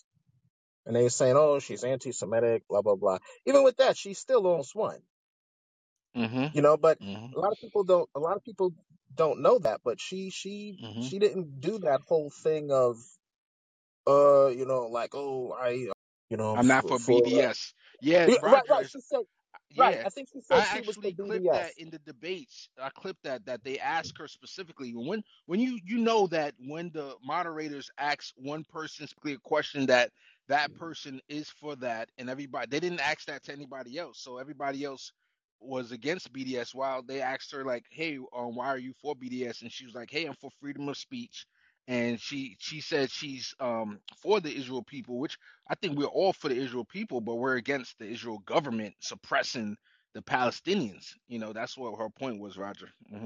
Yeah, what's right is right. What's wrong is wrong. Yeah, 100%. Yep. You So know. I So agree yeah, with you. I Yeah. give her credit for not backing down because even Bernie Sanders didn't is not for BDS. yeah, yeah. He's Jewish. Yeah, yeah, yeah, That's what's crazy. Yeah. yeah, Well, thanks, Roger. I do want to get Schnarf before I head out. No problem. yeah. Much love, See ya. Rogers. Much love, man. You too. See ya. All right, Schnarf, you are the last. You're going to be the last caller. So I what's won't up? take too long, Savvy. I had a couple. I'm not. I don't want to get too saucy. There was a couple callers back, and there was a reference that was made to affirmative action being ethical racism, right? So one, the caller doesn't even work, doesn't actually have a job, doesn't actually live within the confines of regular working conditions of people. Most likely he's a trust fund baby. You know what I mean? And for him to turn around and say that, I'm not gonna keep my mouth shut about it. I think that doesn't make any sense. But what's even worse is why is it that we allow him to even say that, right? But then we turn around and we talk about like we should abolish the police. What are People you like this talking aren't about, Shnar? allies. People, it's that Brady guy, for example, right? He turns around and he in the middle of the conversation, he says that affirmative action is ethical racism, right? So equalizing a workplace that's already decimated with inequality is ethical racism. I don't think we should let him get away with that. I don't know. What do you think about that? Wait, when did he say that? I'm confused. Hold on. In the beginning of his call, it went something like this. He said, a few of us were having a discussion about affirmative action, and we agreed that it was ethical racism. Maybe you missed that part, which we probably did. But the fact that someone can approach the current situation with people working and getting less pay for the same job and still having inequality in the workplace, that doesn't set well with me. This is interesting. I don't know. We need to I mean, talk to Brady. I don't know what he meant by that. I'm confused. well, I'm gonna go be drunk somewhere else because I don't want to get out of character. So, but I'm saying like, and the other thing that we should add into the whole reparations discussion is that slaveholders also got reparations, which makes it even worse. Mm, yeah, that's a good point. That's a good point. All right. Well, here's Brady. So Snarf, I'm gonna make you a speaker. Oh, you gone. Okay. Brady. Okay, Hey, Snarf, what's I up? made you a speaker, so we can go ahead and hash this out. Happy to Okay, so clarify. Brady, Yeah. go ahead. Yeah, can you clarify that? Yeah, like I think it was affirmative action would be hiring or selecting people to become part of a group based on like their skin or their religion or some other kind of quality about them, like singling out someone like that. And I was just suggesting that we do remain philosophically consistent when we're having these conversations so that we don't come across as like we're not actually trying to solve the problem, like we're actually just trying to score some points, you know what I mean? But like we have to have the difficult conversations, like admitting that affirmative action is by definition racist. Like if you're gonna define racism as treating somebody based on their skin color, which I think is a fair definition, and that's what affirmative action is. But we understand that it's like fighting fire with fire, in that it's being done ethically as a way to repair some past damage that has been done to a group. But we have to just philosophically admit that yeah, it's racist, but we're fighting fire with fire here, and this is a band-aid solution, a temporary band-aid that we're doing until we find a way to systemically fix the entire system. You know what I mean? This is a band-aid solution. That's okay. So here's the definition of affirmative action. Affirmative action refers to a set of policies and practices within a government or organization seeking to include particular groups based on their gender, race, sexuality, creed, or nationality in areas in which they are underrepresented, such as education and employment. So affirmative action is not just about race. No, not at all. It can be about anything. And the fact is that while it is discriminatory, it's ethically discriminatory, if that makes sense. Just like how maybe women need to have like a women's restroom. That's a little discriminatory, but like they need a place to, feel safe while they take care of themselves. You know what I mean? Like there's a lot of things we do that are discriminatory on an ethical basis. And But but do you I think it's an understand why issue. affirmative action exists? Yes, absolutely. To repair the damage that was done, like you said, when we denied people their mule and some land, and No, after they fought in World War II, in slavery, is another no, great no, example. that's I'm not sorry, go why ahead. affirmative action exists. Affirmative action exists because you had companies and schools that were not hiring people that were different. There were companies that were not hiring people just because they were black or not hiring people just because they were Ah, women. There were right. colleges that were not admitting students just because they were black or just because they were women. That is why affirmative action is in place, not because of slavery. Not only that, but racism is exclusionary, while affirmative action is inclusionary, according to exactly what Sabs just read.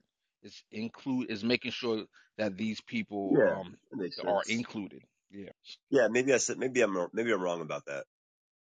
The way I said that, maybe I'm the one that's confused. I'm Yeah, well, you have to comfortable understand admitting that that. when Yeah. it comes to, racism, there is a power dynamic, and black people don't have power Oh, I in this disagree with that country. though. I disagree with that. It's very capable What? for a poor person to be racist against someone who has more power than them. I mean, this is What? a clear possibility. You know Well, no, no, no, that no.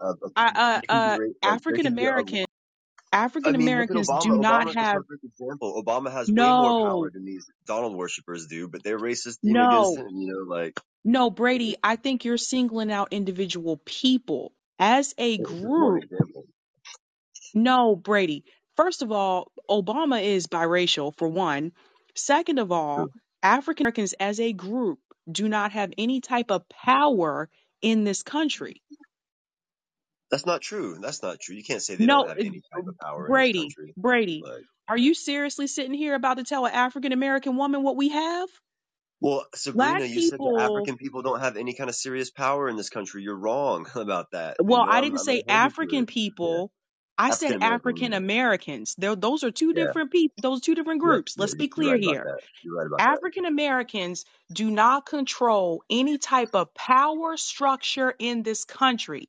I have Any type gone of over power this structure. Any multiple, type of power let me structure. finish. I have gone over this multiple times on my show. The education system in this country is based on white supremacy. The criminal justice system in Yes, this country is based on white supremacy. yes. We do not have any power in this country, but because the systems are all controlled by white supremacy. Do you understand?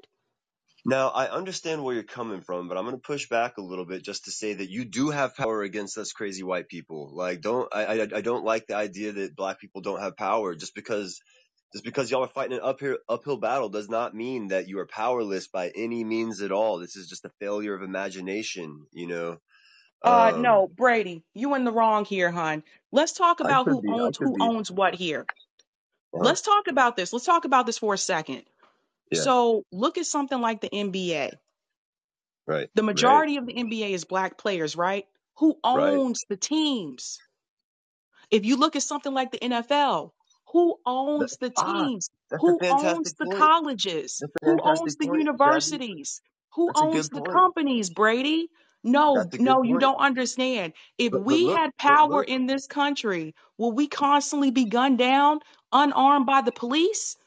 If we Look, that had happens to power white in this people too. country, That if we happens. had I, power, I if understand. we Don't had worry. power in the country, would we constantly have to sit up here and have these sentencings in the courtroom where we could have the same crime and no priors as a white person, but the white person gets less time than we do?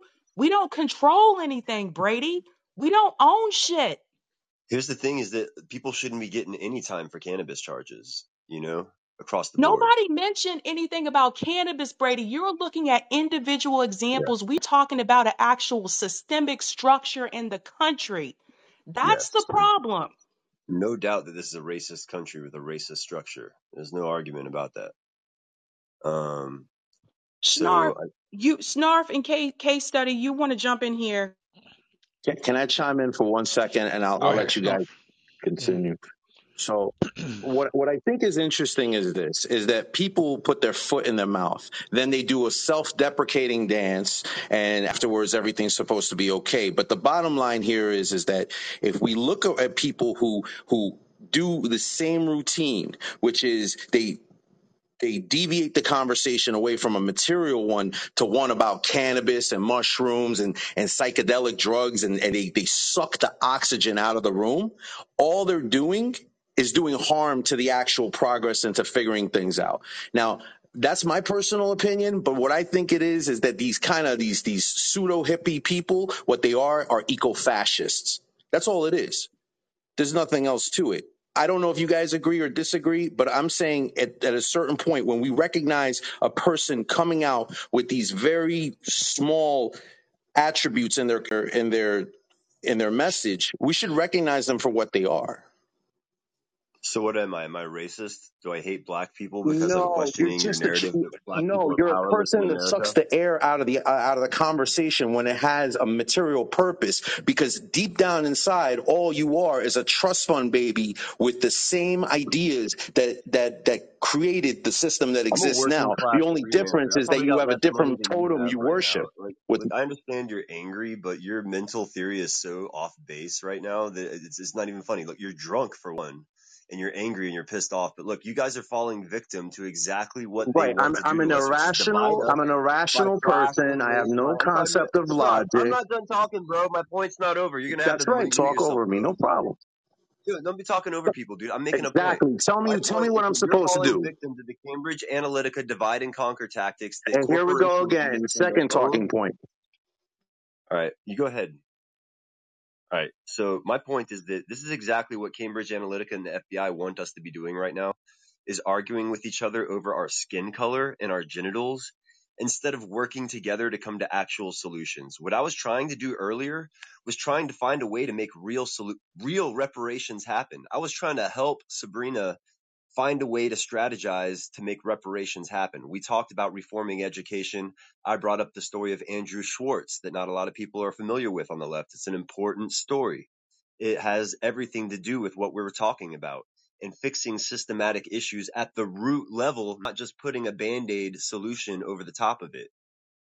And yes, reparations will fix things short term, but we have to stay focused. And the way we do reparations has to reflect the way that we are going to be fixing systemic issues from the root, from the ground up, from the inside out, from the system up. So yeah, reparations, a little bit of cash, some land, whatever is going to keep people healthy and happy. That's good. But at the same time, I think we need to make, and I was also going to mention that it would be helpful to not use the R word around white people. You're going to scare the white people away with the R word. If y'all can focus on the solution itself, like, hey, let's restructure education to make it a little more fair. Hey, let's get some clean food for the students. I'm not afraid of the R word, but I'm just like Roger mentioned earlier. You have to put yourself in the mindset of people who aren't on our level. And so that was the only reason that I was kind of getting into the point where maybe instead of calling it reparation, call it the exact action that we want to take and just focus on those individual actions. And yeah, we can call it reparations in our own circles and stuff. But when we're having larger conversations with, say, the other side, it would be helpful to avoid that word. And I know I hate to word police people. It's not what I'm doing at all.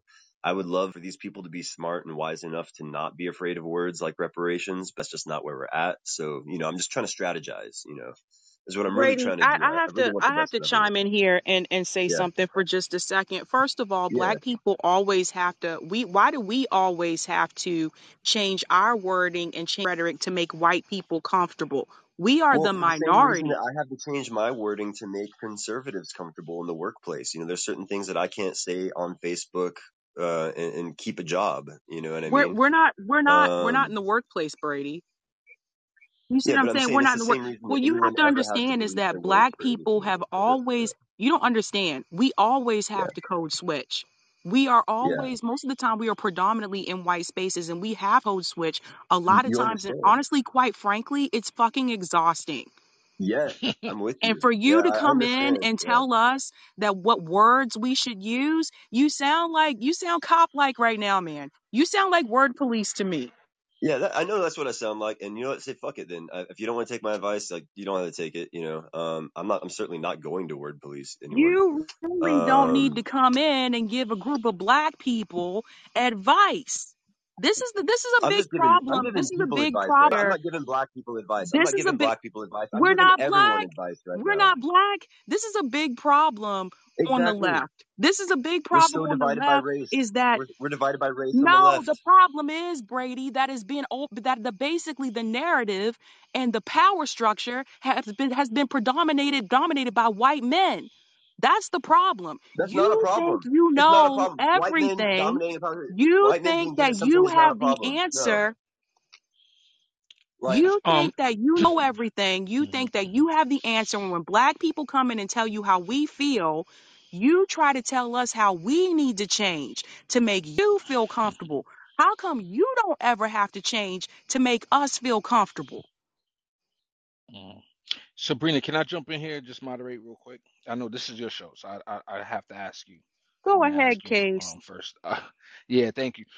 So basically, I love the conversation because this is the real world in the sense of people have different strategies, people have different opinions. So Brady, you I also, cringe at you saying that your strategy that white people get scared of the R word, and I'm with Sabrina, right? So we don't even have to keep going back and forth. We just straight out reject that, right? So we appreciate you strategizing with us and giving us that side of the equation um and I definitely want to strategize. I don't want to discourage anybody else from strategizing and bringing up different opinions, and we can discuss it. I think me personally, Case, I think as long as we're productive, we're having the conversation, and even Schnorf bring this up so that we can Brady can come back on and we can clarify.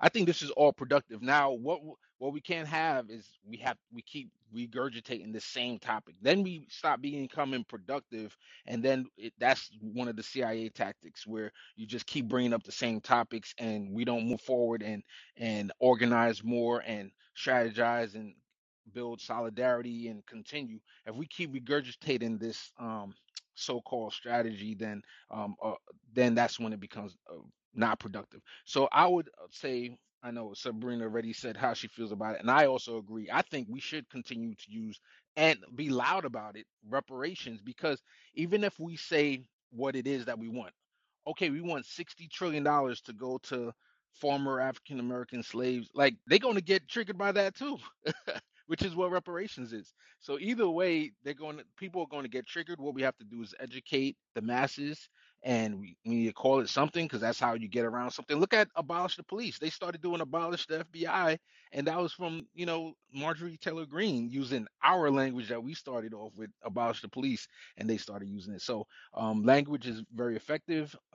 I hear your point. Again, we're not going to do it. Yeah. I'm sorry, but again, it's been oftentimes where I've gone into spaces and there'll be, people that they just come in and they try to, let me tell you guys how you should do it. And it's just like, no, we shouldn't have to change who we are. We shouldn't have to change our language. We already have to deal with enough of that in the workplace. This is not work. We are not at work right now. So I'm going to be who I am, and you can choose to accept or not accept that. But I'm not changing who I am so that you can feel comfortable. Fuck that shit. Roger, you got to be last here, and then we got to head out. Okay, yeah, I had to come back. Brady, what are you doing, bruh? What are you doing? What I suggest is this: read. I mean, first, you came off incredibly condescending, telling black people this is what you need to do. You should listen. Okay, that's one. Two, I would suggest, like I said before, read Dr. Sandy Darity's book, From Here to Equality. Three, what I see a lot of mistake that a lot of whites do is they think of racism in the sense of interpersonal relations. Okay, what Sabrina was trying to say about power, okay, not having power is this: most of the racism that we face is not in your face racism. It's white, what I like to call white collar racism. So if, let's say, if I owned a home and I want to get it appraised, I got to go and get my white friend neighbors down the block to show off the house. I have to take all the pictures off the wall and have them put up all the pictures of their family on. And when it gets appraised, you'll see a difference in appraisal of a minimum of $100,000. When that resume goes in front of, you know, A white person looking at the resumes or whatever, they look at the zip code and they look at the name. They see something like Darnell, Shakita, Daquan, Rakita, whatever the case is, that's going in the garbage and you'll never know why you never got called back. Okay. Now, if it's something like Chip, Brad, Corey, maybe, all right, well, take a look or whatever the case is. You also have to take a look at the way Shit. the way we finance our public education in this country. It's with the property tax. Okay, so that means you have to own a home and pay property taxes. Your property taxes go up depending on the value of your home. Okay, so if the black family and the white family have the same credit rating, same income, the black family is still going to either not get the mortgage or they'll get it at a higher interest rate. Same thing when it comes to buying a car, financing a car. We will get charged a higher interest rate. So then that affects. So let's say with the home, for instance. So our homes are not going to be valued at the same rate. So our property value is going to be lower. So that means we won't pay as much property taxes, which means our schools get underfunded, which puts us behind. Okay. Also, take a look at the private prison industrial complex. We don't control any of these institutions. This is a conversation. I'm not going to mention the person's name. Sabrina know who I'm talking about. This is a conversation that I had with a famous YouTuber. Okay, and why I stopped watching that person's show. Well, that wasn't the reason why I stopped watching that person's show. It was like something else because that person said, "Oh, I'm only going to read 2 comments from you, and I don't care how much you pay or whatever the case is." Yeah, this person had the same issue. Good on 98% of the stuff she said. This person said, yeah, it was left. Once that person started talking about race, all they can see is no, it has nothing to do with race. I just don't believe that racism is institutionalized. There's remnants of it. Person kept saying there's remnants of it. It's like, no, it's not remnants. Most of the racism that we face every day is not the police. It's not something like that's in your face or someone outside of a Walmart or whatever saying the N word to you. It's the white collar racism. Okay, in everything. I mean, Sabrina, I think you was just talking about something to do with college admissions early on Revolutionary Blackout Network or whatever. You know what I'm saying? You was talking something about that as well. It's institutionalized. We don't have any power in this in any of these institutions. And the moment that you think that we got power, they let you know we don't. I could go back to the early 90s. No, sorry, the late 90s. I remember, and I kind of learned my lesson from this. Um, I don't know what channels they were in your neighborhood in your neck of the woods, but we had UPN 9 and WB started introducing all these black programs, the Wayans brothers and I don't know, Ricky Smiley, something like that. It was like a whole bunch of black programs that came on in the late 90s on this station called UPN and WB, whatever, right? And then overnight, they said, okay, thanks for building us up. Like, because we was looking at it like, oh, wow, they're finally recognizing us. But since we didn't own these institutions, they said, okay, thanks for building us up. Everyone fired. They revamped the whole thing. What they do, they bought up Dawson's Creek, Gossip Girls, Charmed, Smallville, just completely just bow across the board. Okay, so yeah, again, it's not racism is not about some interpersonal relationship that you have with someone and whether how they feel about black people. It's the ability to use your power to make sure that we don't get ahead. Since the simple fact that what I talked about home ownership was the last way anyone in America can build wealth, they took that away from us also, and now everyone else is suffering it as private equity is taking over ownership of homes and that different type of stuff. So No. And I want to jump in here for a second too, because I see that Brady put in the comments, see Candace Owens. Candace Owens sued the Connecticut School Board for racial discrimination when she was in high school, and she won. And the NCAAP backed her on that case. Now that's something that Candace Owens don't really talk about, but you can look this up for yourself. And again, to point to Candace Owens, that's not a system. That is one person. I just said, Brady, I just said a system. Okay, how it's institutionalized. Okay, like saying when it's where it's made, where like one black person made it through. That's not like really progress, especially when they adopt the same mindset to make sure, yeah, you could come through, but make sure you close that door on your way in. We don't want more of them coming in here. Right, and you Okay. can't bring your culture into it either. Exactly. And You know what I also mean? But Derek Chauvin going to jail. That rarely happens. I, hmm I I wish it was a systemic thing where when cops kill black people, unarmed black people, it would just be a foregone conclusion like, oh, they definitely going to jail. No, we have to protest. We have to do a whole bunch of stuff just for us to get justice in this country. Can I interject? yeah, Can I just say something really quickly? Thank you. yes. So I think one of the interesting things that like I've been kind of stumbling on is the relationship between the radical left in the 1970s as a whole, right? So you had the Weather Underground, which was predominantly a lot of white middle class college dropouts.